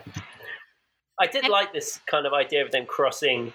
Yeah. Mid-air. Even though it's completely wrong to be on the map, they should be going in a straight line to each other. Yeah. Yeah. Because they're showing vertical trajectory on a flat anyway. But I do love the way it's visualized on a globe. Like such a good point. Is it even better on the map? But it's visually it explains what's going on, and it's on sort of this globe, and it's sort of giving us the scale, even though it's completely wrong. But I like what it's showing us, because otherwise, like, I don't know how we would understand them crossing, like, don't cross the screens. Yeah. I mean, it generates a bit more tension, which is good as well. Otherwise, they would have just passed and that's it. But just that little bit of animation of them coming closer and closer, it just creates that bit of tension. Also, they can use some stock footage, and but meanwhile, the Atlantic Ocean is like an irradiated wreck by now. I was going to say, cod stocks have just taken a dive. Oh, go to the submarine, guys. Spread the word. Don't worry about. But Chief, there's like grey dust falling from this. Don't worry about that. Let's just. By the way, I think the Russian guys are in white. By the way, and like the white T-shirt and white pants. I think those are the Russians. Codstocks is the name that they will give later on to a Russian defecting general.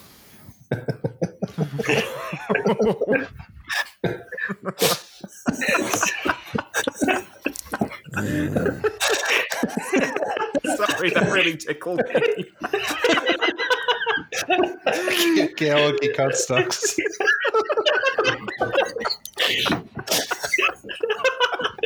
I'm sorry, I don't know why that came into my mind. Oh, and now the sub is really crowded with all those crews intermingling. Except the Russians. We just leave them on the ship. No, they're there. The white. Oh, never mind. Leave them behind. They will die on the beautiful country. Sorry, I'm still laughing.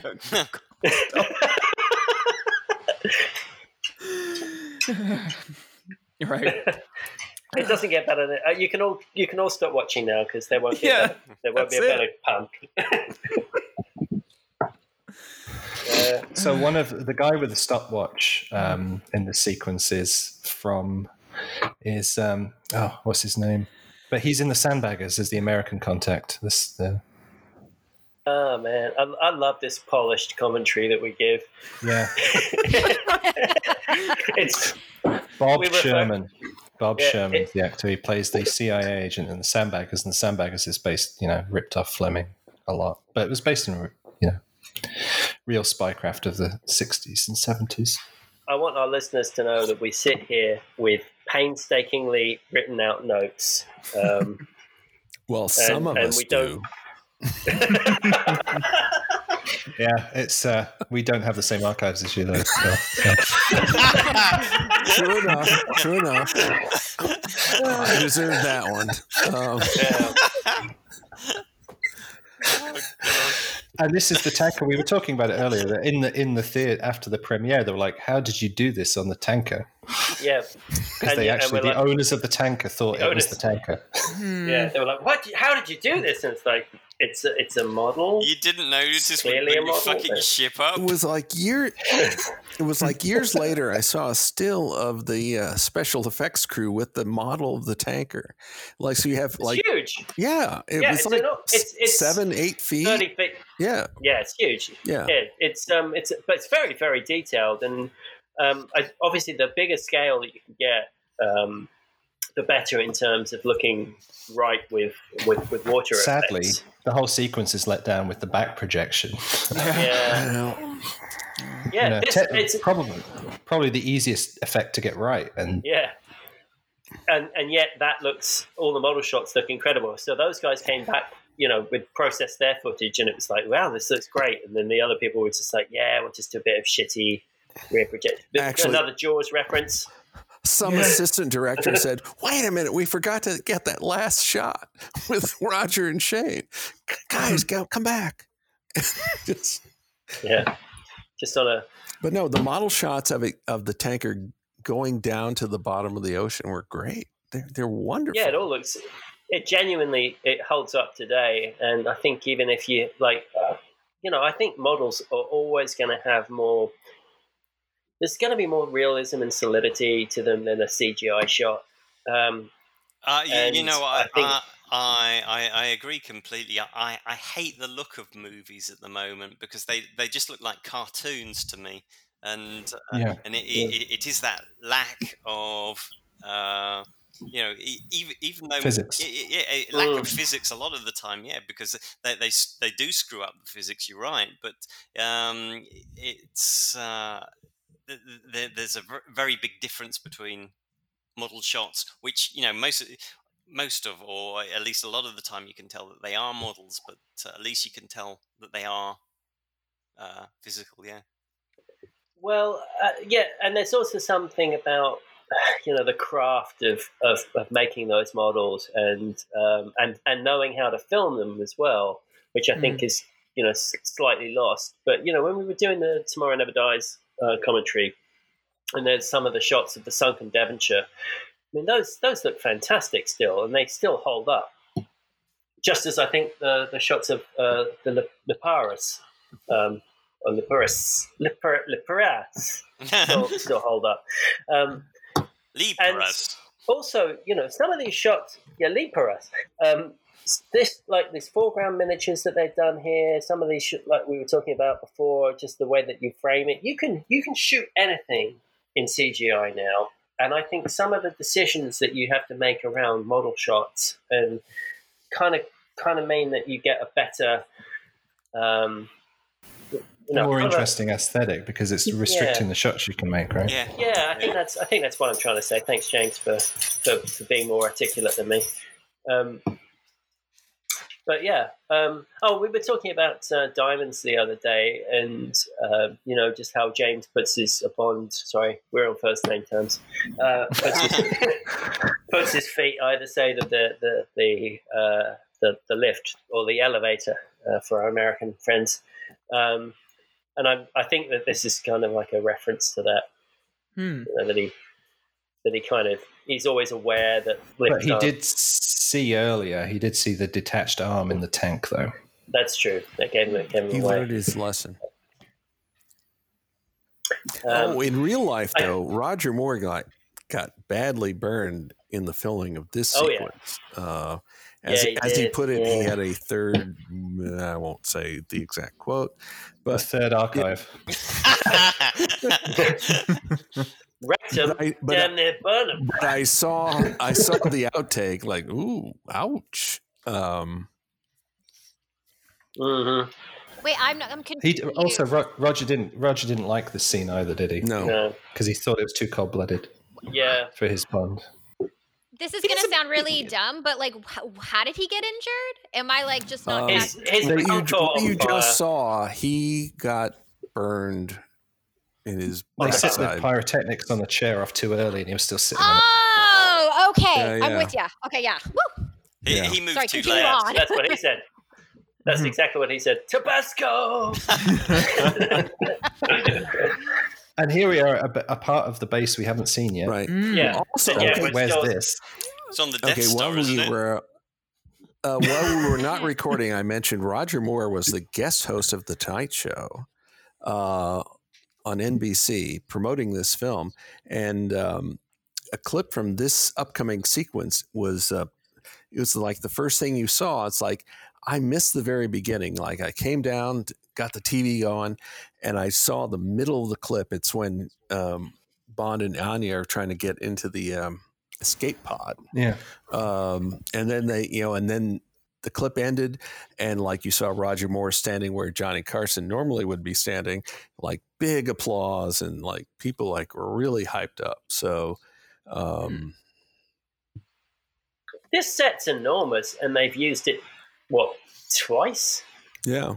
And it seems incredible that you would make a set of this kind of size and complexity. And look at all the lighting as well. It's lovely. I mean, it's beautiful set actually, and I think people probably whenever you see a set like this in kind of conjunction with like an even better set like the tanker docking. The submarine pen set. It's these kind of like lose a little bit of their edge, but this is a really an amazing set. And like a lot of Bond films, they create these incredible environments and then don't really use them. And Bond smiles, and Jaws doesn't get it. Oh, there you go. What were they going to use the magnet for? You know what? I suspect in real life, I think they got this idea from a Matt Helm movie called Murderers Row, where the villain had a big iron plate in his head, and a magnet like grabbed him by his top of his head, and I suspect that's the idea. I think fish are full of iron. Right. That's but meanwhile, man-eating shark, shark-eating man. Yeah. Again, going back to Jaws. Jaws versus Jaws. Yeah. Jaws versus Jaws. No, there he goes. It is pretty gruesome, though. Yeah. It is pretty gruesome. I'm surprised they don't kind of just swim out together. Like, if he just held onto the dorsal and just kind of like Alien versus Predator at the end, where they just kindred spirits, just hand in hand, hand in hand. Yeah. There's a lovely shot coming up of when they're escaping, Bond and Anya, and all this water is kind of cascading through, and they're trying to get into the escape pod, and she's in obviously this very busty dress, and there's a moment where Bond is looking away, and it just looks like he's kind of terrified of boobs. He also looks straight into the camera for a little second. I do love it. It's like they're both clearly terrified of what's going on around them, and it really shows. And that's the clip that they showed when Roger Moore was on The Tonight Show as the host, as the guest host. And I just wish I could have seen it from I only got there like a minute late, but it was just if this had been a Daniel Craig movie, we'd have had a lingering close up on that watch as he attempted to open that door. There is a moment as well where he just like, oh, look at those boobs. Oh. He just as soon as that's the clip, and it ends like when they're in the most peril, and then it ends in like Roger Moore's in the middle of the stage, and the audience is applauding wildly, like they loved it. As soon as it all gets open, he just buggers off into it and leaves Anya behind. Just here we are, just flailing around in the water. Okay, yeah, you're right. And then I guess his stunt double returns to be the arm that pulls her back. Meanwhile, in 1980, this film was shown on ABC in the fall of 1980. And so when it was over and the end titles were going, suddenly you heard Roger Moore saying, "My name is Bond, James Bond. I'll be back in a minute." And then when you came back from commercial, here was Roger Moore outdoors somewhere with this escape pod. And then he whips out the little cigarette case from Moonraker, like the little X-ray thing inside. And he turns back to the escape pod. Oh, Anya's in there or Barbara's in there with Ringo or something. And what? and this thing was like an introduction for ABC celebrating the 5th anniversary of Good Morning America, which immediately followed the movie. And it's well, I guess Roger got a little extra money for this, but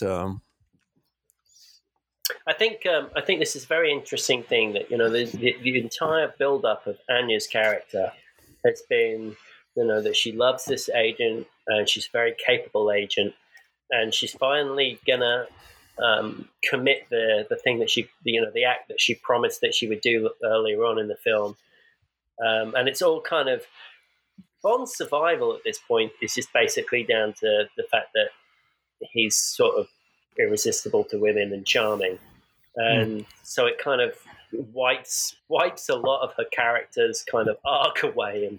And also Cubby and Dana Broccoli. Oh, okay, all right, this is a good ending.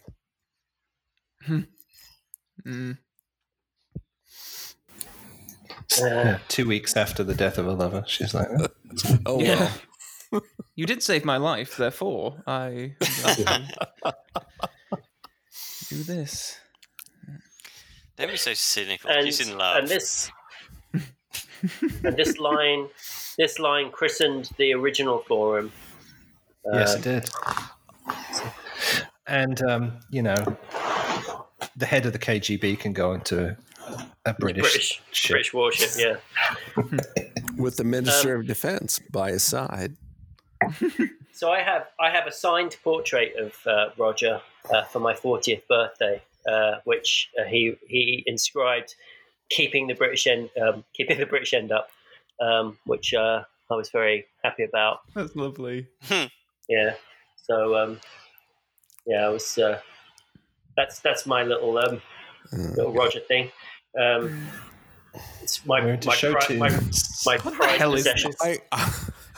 Okay, when Marvin Hamlish passed away, I saw this comment on Facebook said, "Oh, this was unforgivable. This part right here with these guys, he should be ashamed." And I wanted to tell the guy, dude, you realize he's just now reaching room temperature, right? This is a little inappropriate.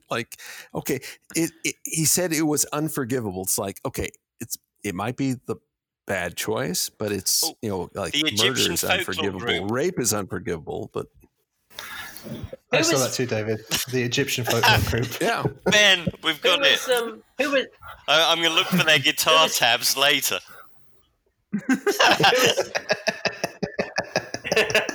Who was Felicia, by the way, that credited higher than Q? Michael Billington was credited higher than nearly everybody, and he was only in it for a few seconds.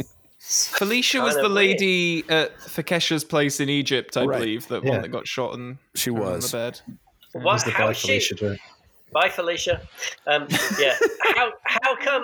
come she's higher up the list than agents, lawyers? They negotiate this stuff. Yeah. Secret agents. Yeah, it's because when you are on Mission Impossible 2, your agent didn't do a good job about getting you higher on the cast. If you had a better agent, you'd been in the main titles, Ben. My agents were terrible. And Ben Williams as bystander. As bystander number 1.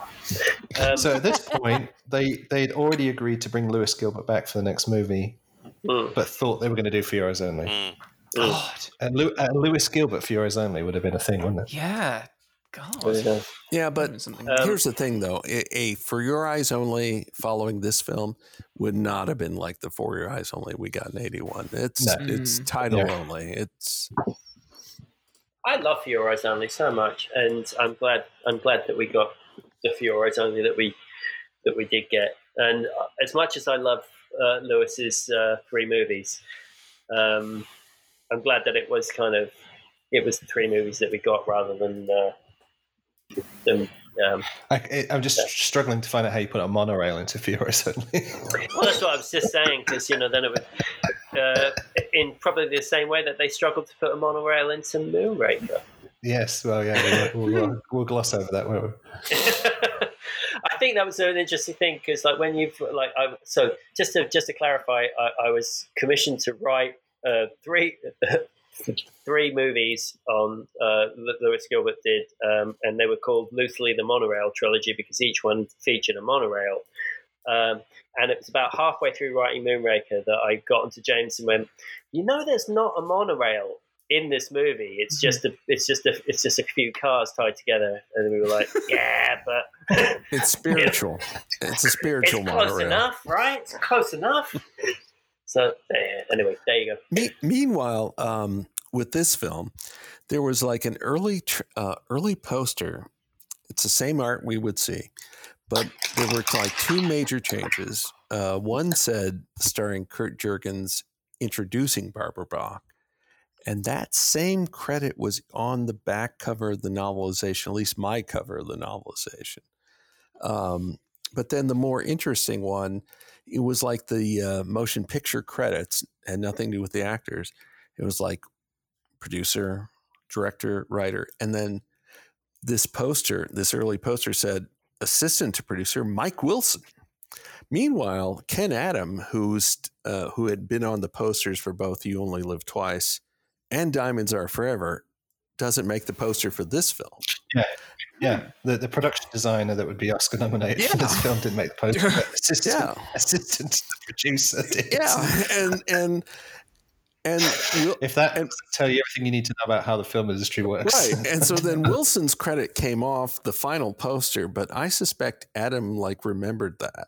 And so then when Moonraker's poster came out, both Wilson had a credit. Ken Adam had a credit. William Cartridge had a credit on the poster. So I suspect there's some behind-the-scenes trauma involved with that, but that's just speculation on my part. Talking behind, I'm about to say, says Bill Ever, the expert, but yeah, the expert, Bill, with your archive. But Bill, can you hear my audio? Yeah, I can hear you. Oh, okay. No, sorry. It's just I've cut out so many times. I wondered if I'm still here. It's interesting that we did this particular film, and so far in the commentary, we haven't really talked about the departure of Harry Saltzman and how that affected the franchise going forward, and the selling of the shares to MGM. UA. To UA to become MGM, and I guess we won't linger on it because it could be a full podcast in itself. But I will say this is really the last classic kind of Saltzman Broccoli production. Well, not really, is it? I mean, you know what I mean. Like this marks the kind of the turning point in the franchise, in the series.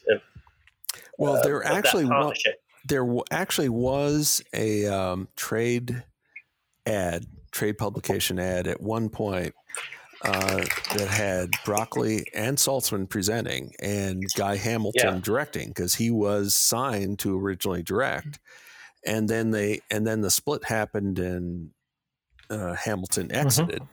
And then Hamilton was going to direct Superman, but that didn't work out either. Right. I mentioned earlier how Cary Bates of DC Comics had been signed to do a script. And I remember even thinking this at the time when I was in high school or college, thinking about, oh, that's weird how a guy who's been working on Superman is going to do James Bond, and a guy who's been working on James Bond is not going to do Superman. And it didn't work out for either one of them, as it turned out, but that's show business. This was a giant gamble, this movie. Absolutely. Wasn't it? So it's not just the whole producer split. I mean, UA also got 50% of the Bond rights temporarily, and Eon Danjak, got them back in the 80s, didn't they? But in terms of the ownership of the character. Golden Gun, released in the States, went from, Live and Let Die 20-something million admissions to 10. The audience literally cut in half. And then you had a producer split, an ownership, split. And then, what do you do at that point? And a wait and a delay. Well, put basically all your chips down. This was the all-in move on this film. Just to reinforce your point, so like when Golden Gun came out, it was out for like 2, maybe 3 weeks. And then suddenly it was like part of a double feature with Thunderbolt and Lightfoot, which was a Clint Eastwood film done for UA. Mm-hmm. So like you went from being like the big new James Bond film to being part of a double bill. Wow, didn't know that. Yeah. Yeah. My point was, the box office had, been cut in half. You'd lost your producing partner. There was a change of ownership and a delay. And, there was... A lead actor. Roger was contracted for his third. And he got 5% of this movie, didn't he? Yeah. So it was a all-in move, this movie. Yeah. I think it really marks a big turning point. And it could have gone either way. And I think it's really interesting that it, when you've got, as Bill said earlier, a dozen writers on this movie. It's a kind of an all-in gamble. It's where you kind of, shake the dice and hope that you roll double sixes or whatever. And the fact is that it did come up that. And, despite all the problems, we talked earlier about, Phil said about the pre-title sequence where they lost most of the footage.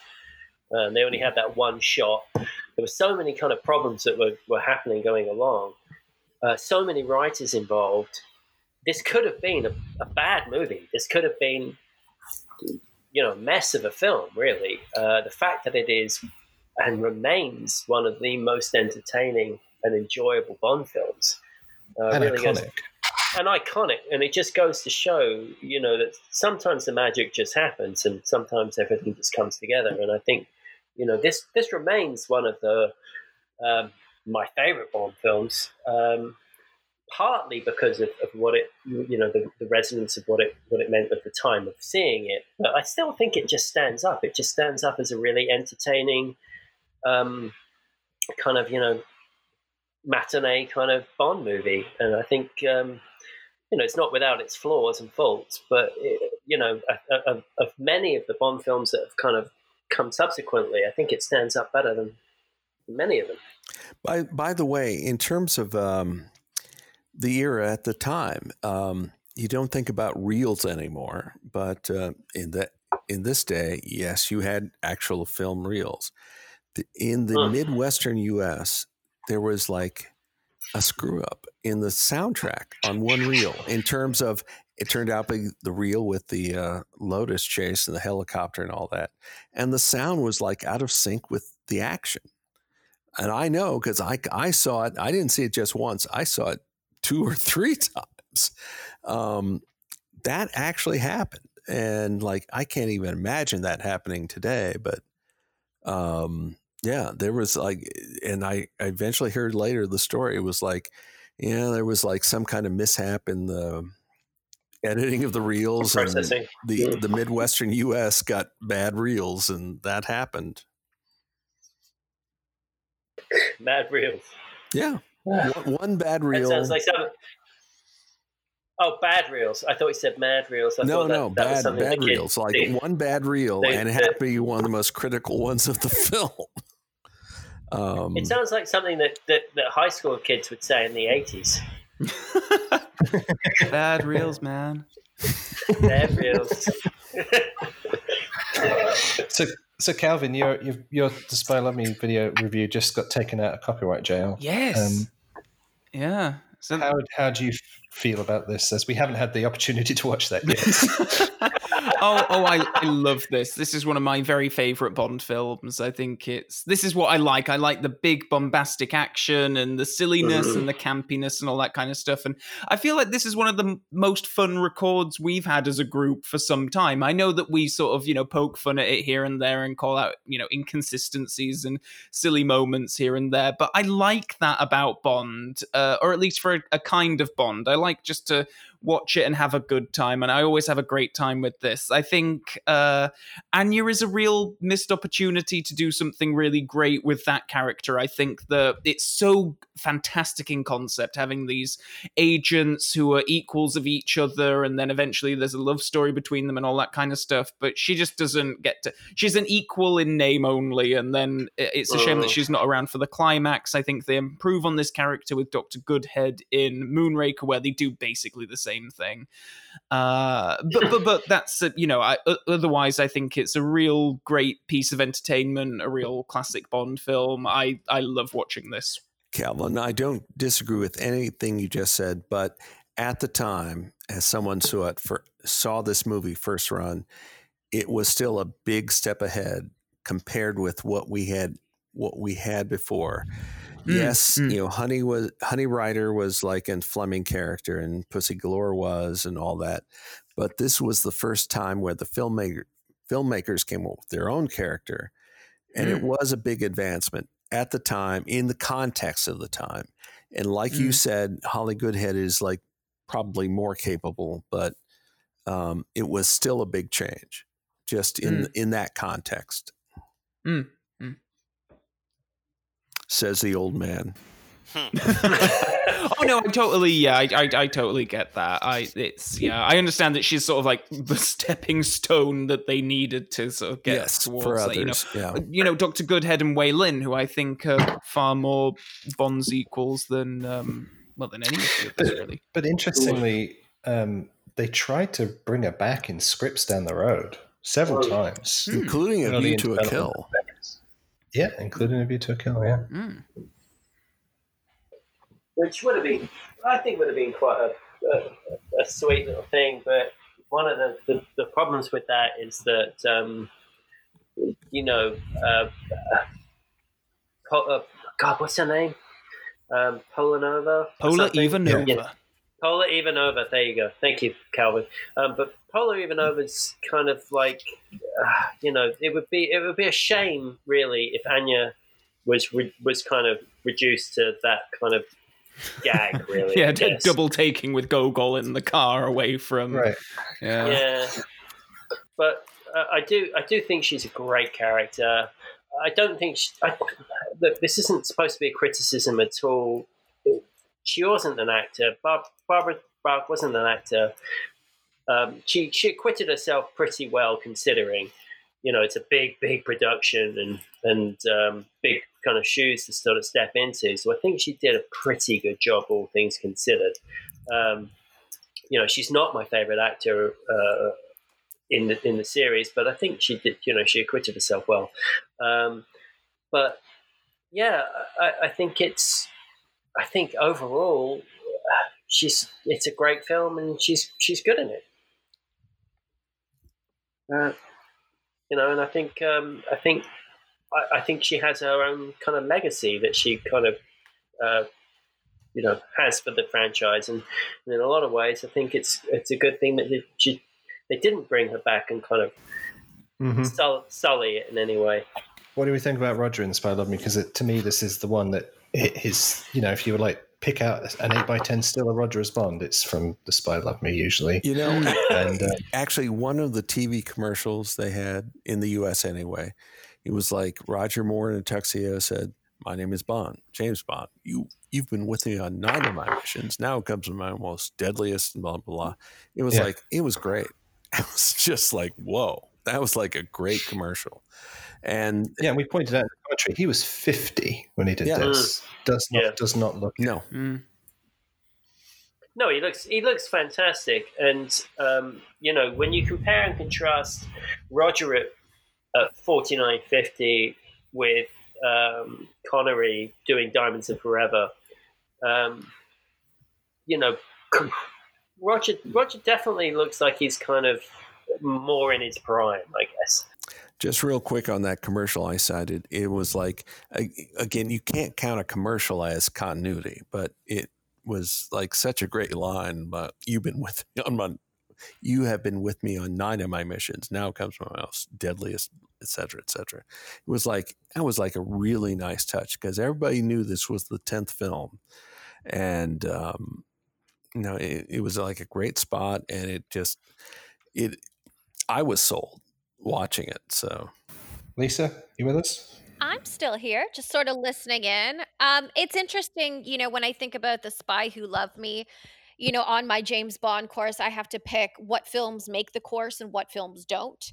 And I have selected Moonraker over The Spy Who Loved Me as like mandatory watching for my students. I do like The Spy Who Loved Me for a lot of reasons, but I also, when it comes to female representation, I think there's some limitations.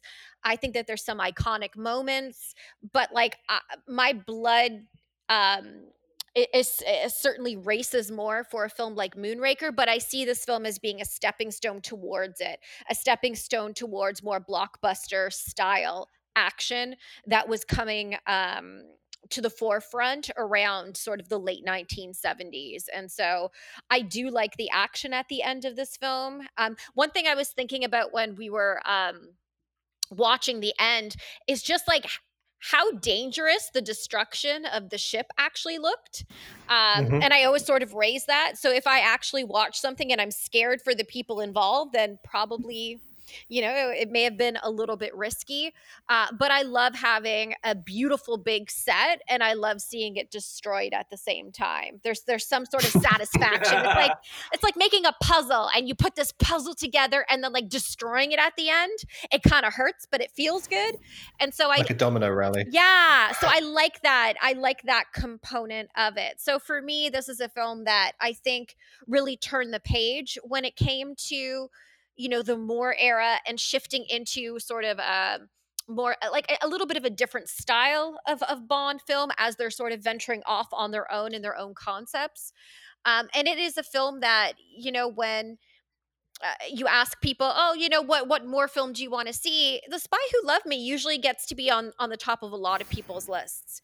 And so hopefully we've done a pretty good job of going through it. And I think our demeanor and the amount that we've laughed through it really has to do with how much we've enjoyed watching and talking about this film. Except for the half of it when we were talking about something completely different. Yeah.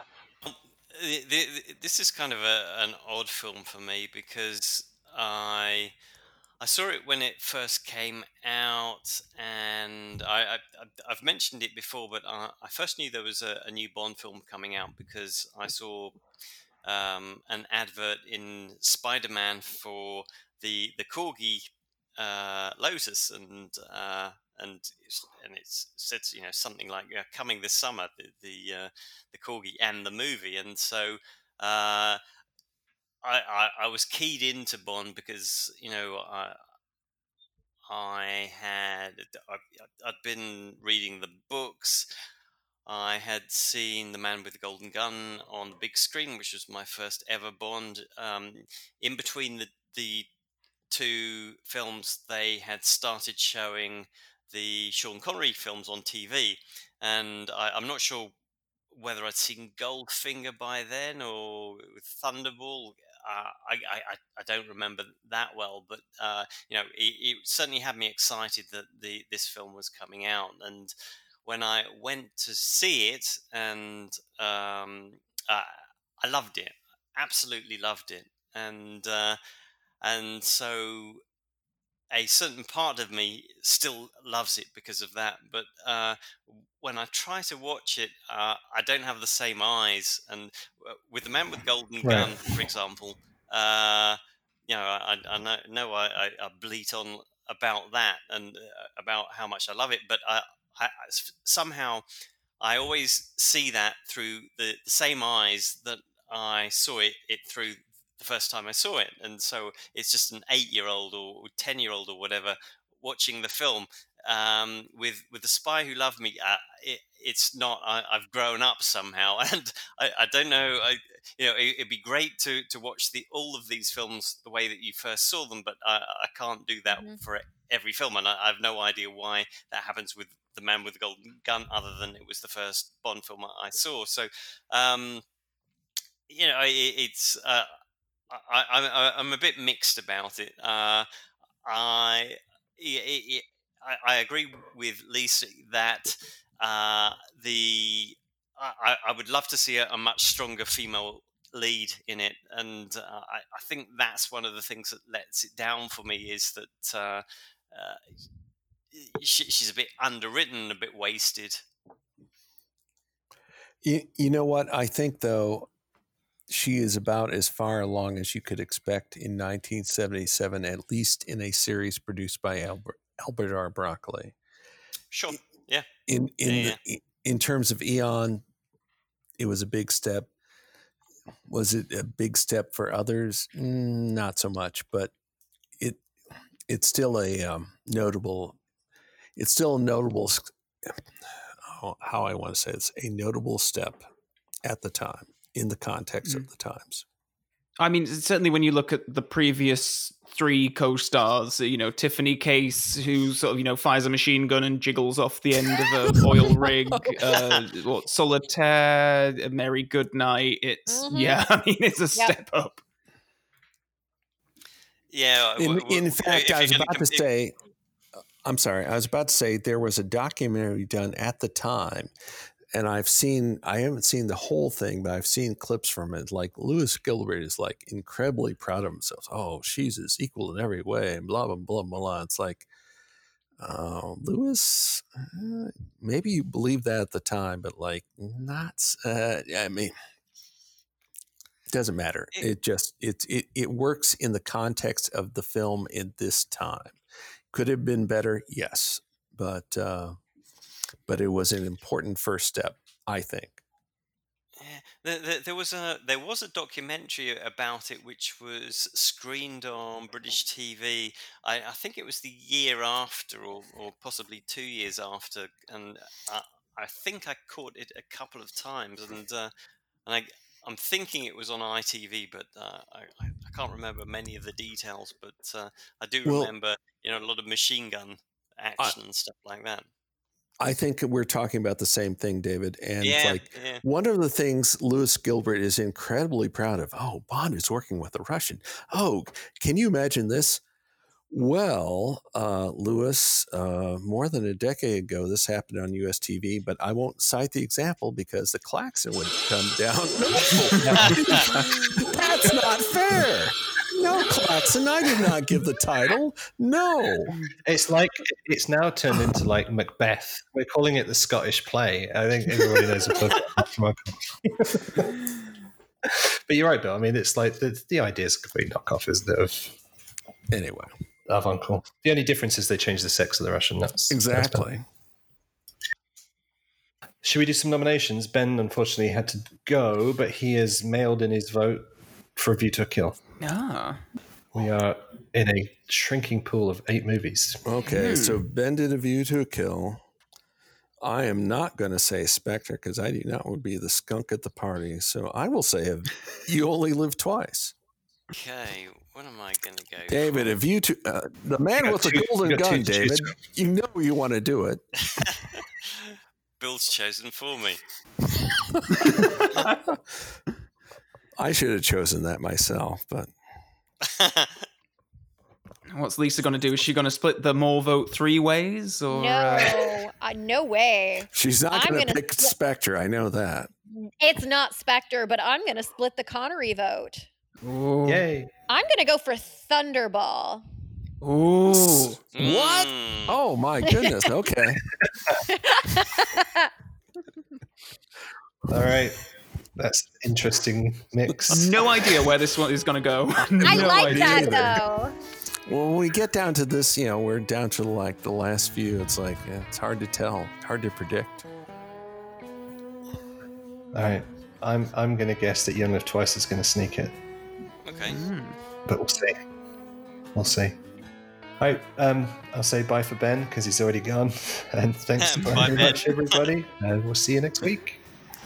See you then. Bye. Okay. Bye.